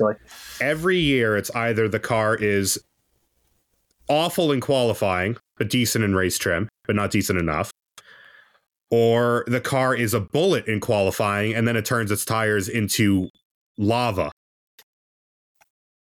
3 laps into a stint. And I don't think that's building around a driver. I don't think that's something that you can cure just by moving staff around. They need to figure out why this is happening every year. Because it was the same when Fernando was there. It was the same when Seb was there. And now it's the same with Charles leading the team. They need to find that way of dotting every I and crossing every T, because they always show flashes that they potentially could, but they've never found a way to get over that side of the mountain. And there was points in the first half of this season where Red Bull was over 2.5 seconds a lap quicker than them on equivalent tires and race trim. That is unbridgeable. Mm-hmm. Good luck to them on that one, because they need a bit of a redesign. Speaking of redesigns... Oh, God. Mercedes. The messiest second in the Constructors you'll ever see. They beat Ferrari by 3, 406 points for second and runner-up in the Constructors' Championship. They tied in qualifying, 11 each, between Russell and Hamilton. Hamilton was 12-5 up in races, both finished, however. 3 second places, but no wins on the year. George Russell was 8th in the points on 175, 2 podiums, 17 times in the points. Average finish was 8.1. Hamilton was 3rd overall, 234 points, 1 pole position in that epic day at Hungary, 6 podiums, 20 times in the points all year out of 22 races. Second place on 2 separate occasions, Mexico being the most recent one. Average finish 6.2. Does it feel like they got the runner-up berth by screwing up the least here? Absolutely. You know what? It does. And you know what? That just goes to show, like, a lot of that's just... I know we're going to sound like a lot of the certain people that my other co-hosts just loathe to talk about, but Lewis Hamilton is still him. I'm sorry, but he's still him. He's fantastic. He was terrific. I'd say for most of this year. I do think he mentally checked out the last couple races, and honestly, driving this hunk of shit, I don't blame him. I will sum up Mercedes' season in a single sentence. In the Bahrain Grand Prix, they saw the gap and they canned their entire season. Yeah, they got to Bahrain, was beaten by 50 seconds by Red Bull, and immediately threw in the towel. They were like, yep, this concept sucks. They Well, as you know, Zero side pods is one of the greatest, most insane innovations I've ever seen in my time watching Formula One. Side pods are one of the greatest conventional designs I've ever seen in Formula One. And it's going to be easy to replicate that. Well, they stuck side pods on this car, and it didn't do them a lick of good because they still got just fucking curb stomped. They need to start over. They need to do starting over. Medium and a hard reset. Good thing that they are starting over. They need it. The problem for starting over is that, look, we know the W15 is going to be a clean sheet car. Mm-hmm. If they copy Red Bull, they're not going to beat Red Bull because Red Bull is deep into their development curve. Yep. 2 years. 2 years, and we know we'll get to Red Bull later, but we know there's more in the tank. If they go their own path, there's no guarantee of success. But whatever path they pick, it's better than this, because this car was an unruly, twitchy, sometimes unreliable, sometimes borderline undrivable, occasionally illegal Formula One car. Unreliable too. I never would have thought that for Mercedes power unit car. And like Russell 10 years was ago. having a very good weekend in Australia, and his power unit grenaded. Odds. Can we talk about George? George was scrappy, let's call it. Relatively cheeks. Look, the speed is still there, and I think that's why a lot of people still put him in their top 10s and gave him the benefit of the doubt. Look, overall, his raw speed is still as good as Lewis's. No questions asked. Like, over the last 2 years, they're inseparable over a single lap. They are virtually identical. He was scruffy in races this year. Like, really... Side pod. Like, really scruff. Like, and he'll be the first guy to admit it. I respect George for coming out and saying this was his worst year in Formula One. In general, he was not happy with his racecraft and overall race pace in 2023. He acknowledged as such, and he said he had to do better. And look, he still has weekends where he could straight up just beat Lewis comfortably. You know what it struck me as? He was trying too hard. It seems that way. It feels like a lot of this year, and Lewis had flashes of it too, but I think Lewis can straddle that line quite a bit better. That both of them were just trying to get blood from a stone with this thing. The worst one for me is probably Singapore, where he's throwing the house on fresher tires at Lando, who is being dragged along in the DRS by Carlos Sainz. Incredibly canny drive by Carlos Sainz, by the way. We didn't mention that with his win. But it was a thinking man's drive. Absolutely. Yeah. Makes you wonder, where was that all year? Yeah. And then you see George, who is just you can see it in the body language of the car, just hustling it, forcing it to do what he wants it to do, and he just makes a rookie error, clips the wall, and that's it. Yeah, he's done. Retires. And he left a lot of points on the table as a result, from just trying too hard. Yeah, Hamilton wasn't perfect either. No, it was Qatar, of course. No, Qatar was bad. No, I agree with Cam. I think Hamilton did check out for the last 2 or 3 rounds of the year, certainly. I think Qatar was just silly. It was a silly incident. Lewis actually had, thinking back at it, a few incidents where I just go, what are you doing, man? Italy being the other big one where he just turbo murdered Oscar Piastri. And yeah, final 3 races seem to check out, but also one of those races was Brazil. Now, if you think back to 2022, that was the genesis of this year for Mercedes. They won a race. They think, all right, the W13 are brute force, ground effect, zero side pod concept is the way to go. We've bug fixed it. Well, a year down the line, Mercedes were humiliated in Brazil. Absolutely stuffed. They were blown into the weeds by 2 of their customer teams. And were it not for some fortuitous retirements, I don't think they would have scored points. I think there were times where they were fringe of the points. Toto admitted it. Toto admitted we don't make the points if it wasn't for the fact that, like, even if Russell's car had continued, they wouldn't have made the points. Oh, Russell was already collapsing. Yeah, and it's really hard for me. I mean, Lewis is the constant in all of this. The good far outweighed the bad this year, even if there was a little bit more bad I think we're used to from Lewis. I think the product of that is just, again, trying too hard in a car that just won't work for him and being in the danger zone around other drivers. But your Mercedes-Benz Formula One team, you brought the world to heel 8 years on the bounce and you have been shut the hell down. Yeah, not ideal. They need, look.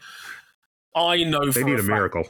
I know for a fact they are pissed at how far off Red Bull they were this year. They are seething at the fact that the Red Bull completely beat the brakes off them in 2023. And they will try whatever it takes to get back. They're pouring 70 million into their facilities to upgrade Brackley over the next few years. They are serious about trying to mount their way back to the top. And they need it, because we don't associate this team finishing second anymore. Yep. Do better. And they probably shouldn't have finished second. At what point this year, Dre, were they the best Mercedes-powered team? Not many. Spain and maybe Mexico. That was about it. Yeah, and that was with Lando Norris looking like he was on fire in Mexico, only to be bounced in Q1. It's just that neither of those Mercedes customer teams put together a full year. McLaren were destroying them in the second half of this season. Yeah. They started from such a deficit that there was no way for them to catch up. Right. Yeah. No, and that was the only thing that stopped them, because I don't think anybody scored more points than McLaren did in the back half of the year, apart from the team we're going to get to now, Red Bull Racing. The team that scored all the points. Yes, all the points. Red Bull Racing, 860 points. You thought it would be different this time. Yeah, I loaded up this section with memes. I'll be real. Yeah, the section where the scene from Space Jam where the monsters are dunking and they're just going kind of one-sided, isn't it? I am just fluent in over 6 million forms of kicking your ass. What can we say about Red Bull that we didn't already say across many episodes this season? They loaded the RB19 off the truck, and the entire Formula One world went, oh shit. Yeah. Everybody knew from the moment they unleashed the car in preseason testing that this was a championship winner. We all were kind of hoping it wasn't. And from day one, they kicked the field's ass. 21 out of 22 wins on the year. The most successful constructor in the history of Formula One over a single season. No one has ever done this. Quick run down the other stats. Verstappen, 19-1 up in qualifying, 18-2 in races, both finished on Checo Perez. Over 1,000 laps led on the year. Max was champion with a new record, 575 points, 19 wins, a new F1 record. 4 sprint wins, a new F1 record. His average finish was 1.27. Oh my God. Had I put the money down for them to go perfect on the year, I would have lost that money. But I wouldn't have lost it by much, would I? 1.27. On the year in Grand Prix, Max dropped 6 places the whole season. How many points did he drop this year in Grand Prix specifically? Do the math, Trey.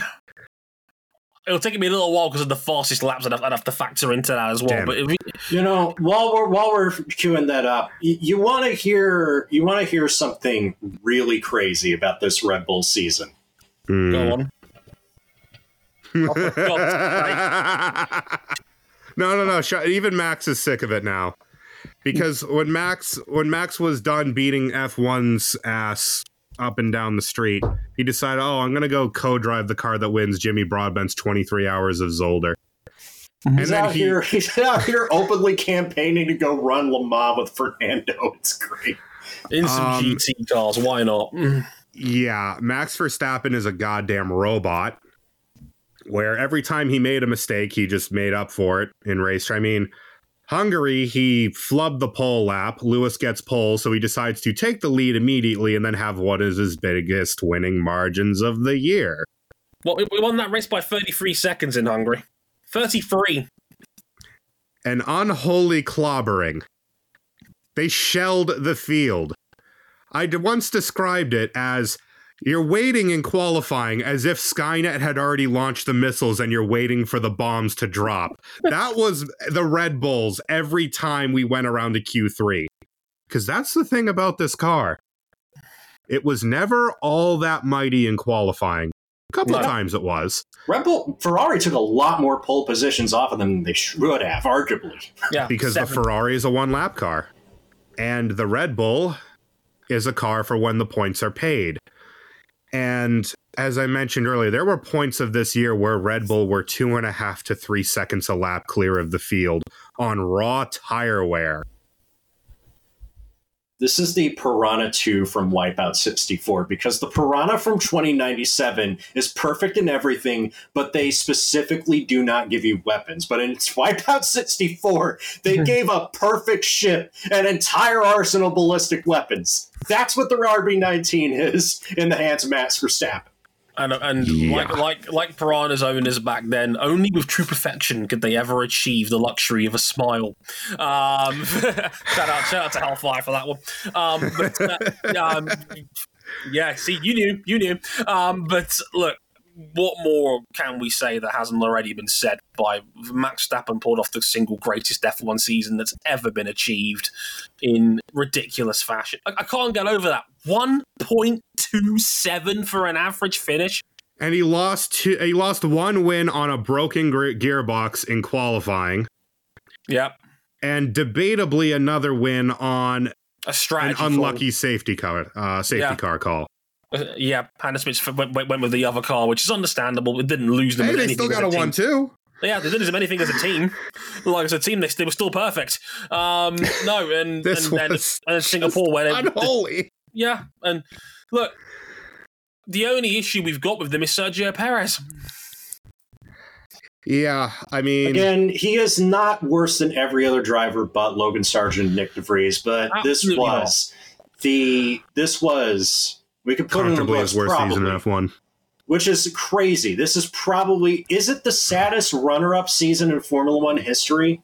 It's right down there with like Riccardo Patrese in the early 90s with the active Williams. It's bad. And you know, the problem for Perez, I think, is twofold. I think Miami broke him. Because Max is down the field. He wasn't able to set a lap in Q3 properly.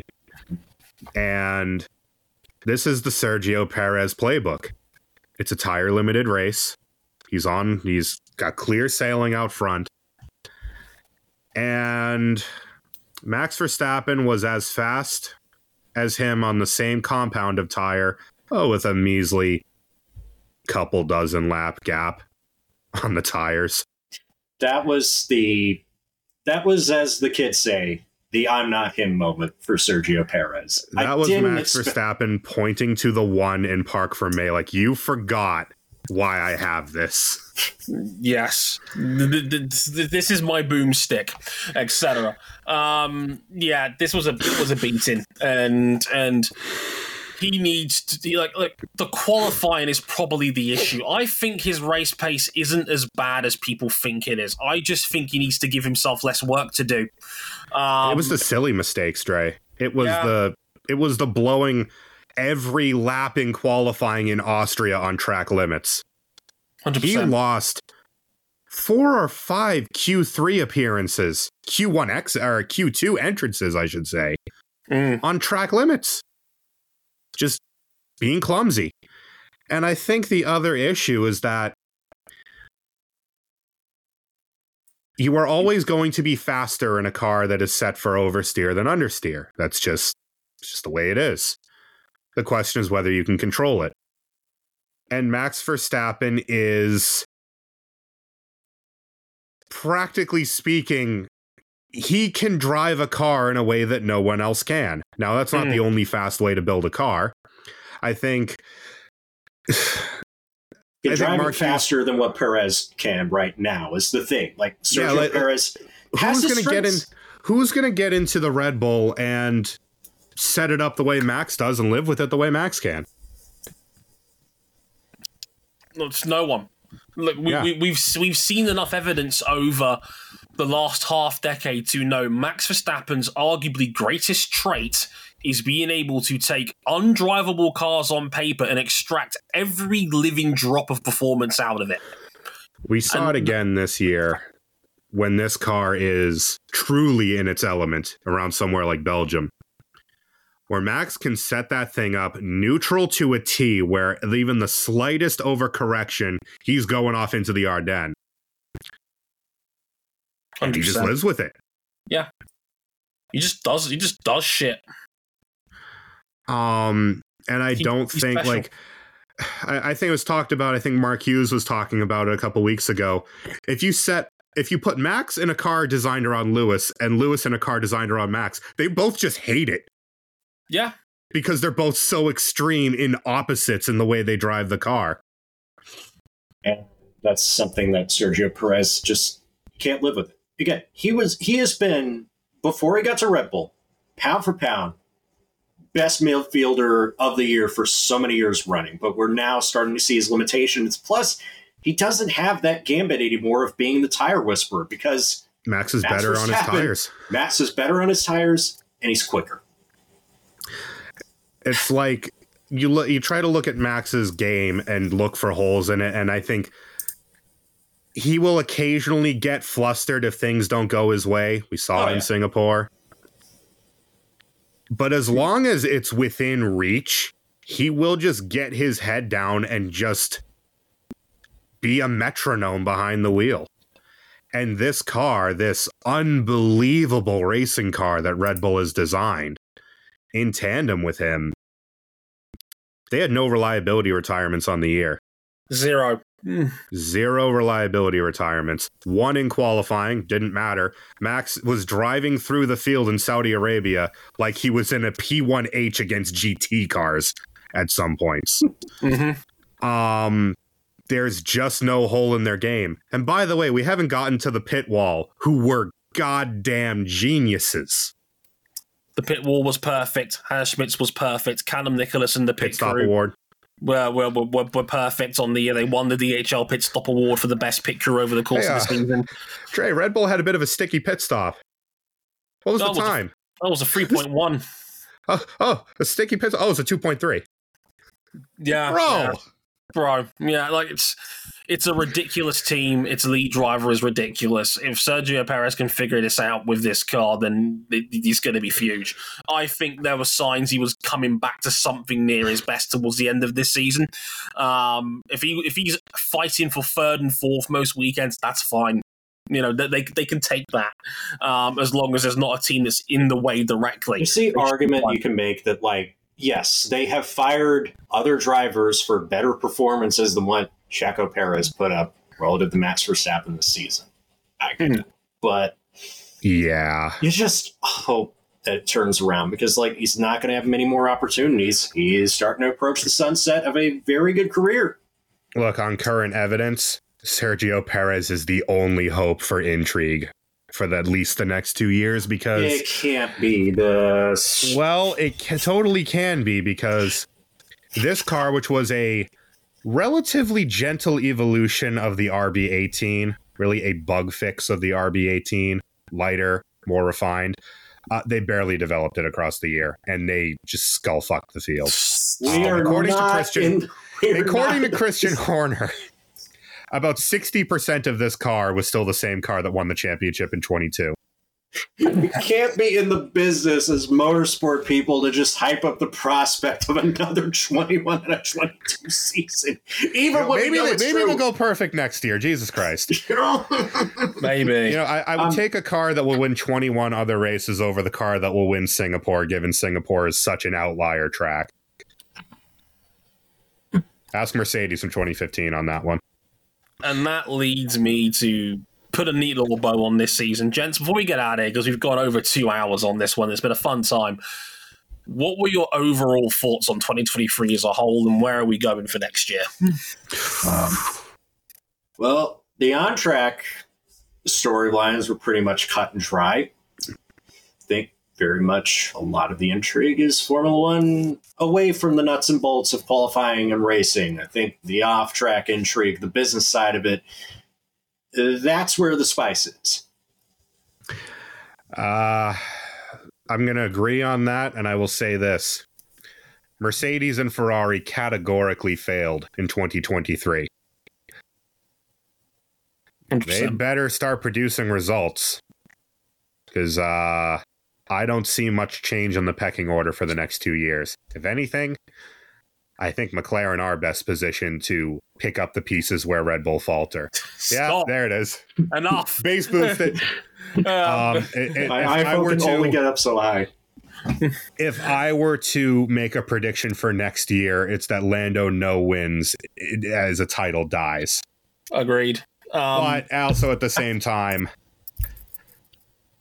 Red Bull missed on one accolade this year. They're going to want that one.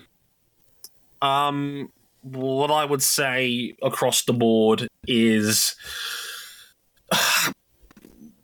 this was an interesting season, more interesting than I think some people want to pretend that it was. Yes, Red Bull dominated the year, and in the eyes of many, that's all that matters. I thought we had a genuinely fascinating fight for second all year long between Mercedes, Ferrari, and of course McLaren and Aston Martin making cameo appearances throughout the year. I thought we had an intriguing fight for seventh between Williams, AlphaTauri, Haas, and Alfa, and how that storyline played out. I think, sadly, again, I think the off-track politics overtook a lot of what happened on the track, for better or worse.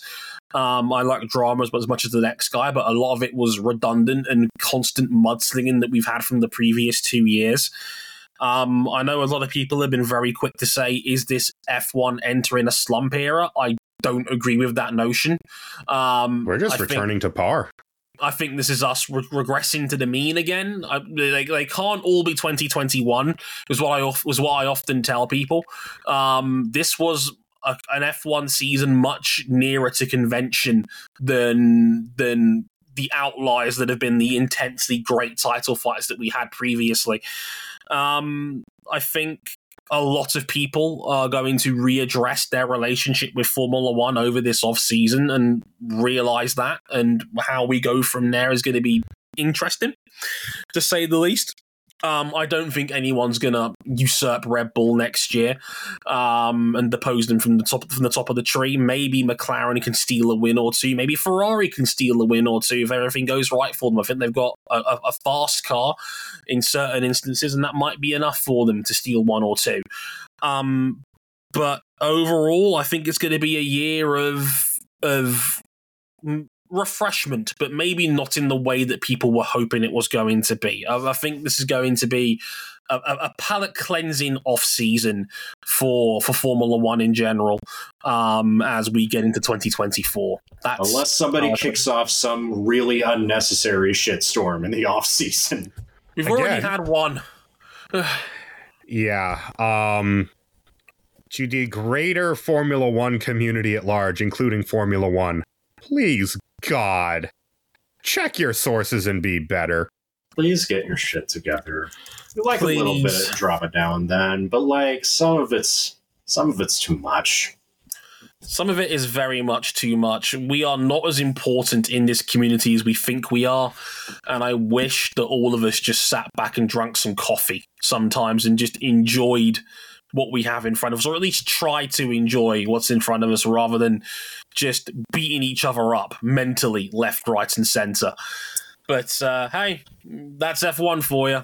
I think we all need a bit of a reset on this one, which is why we're going to put a neat little bow on this episode and wrap it up. This will hopefully be the last time we talk about Formula One until probably middle of February, before we preview their season for 2024, the biggest F1 season ever at 24 Grand Prix, starting February 29th in Bahrain. God help us all. Yes, leap year, February 29th. So yeah, good luck with that one. Shout out Lance Catamaran and you can follow us on social media. By the time this goes out, all three parts of our F1 season review in note form will be up on the website.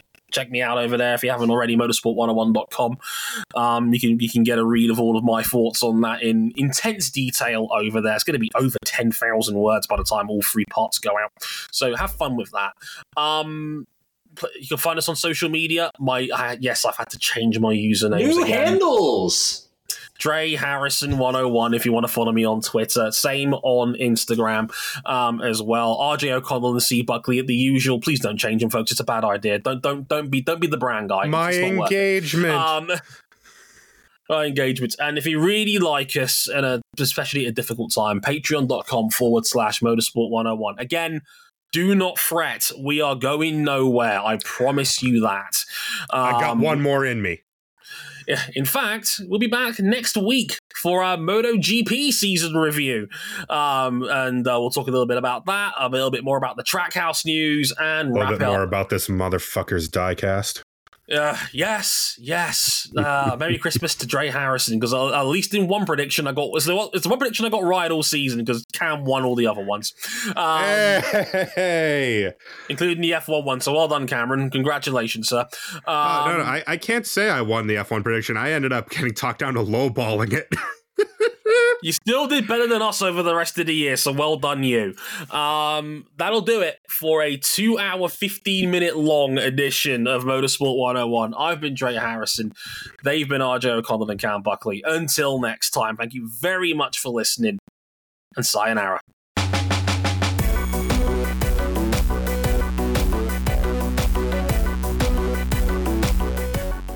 So I wonder if they'll show up with reverse pods next year.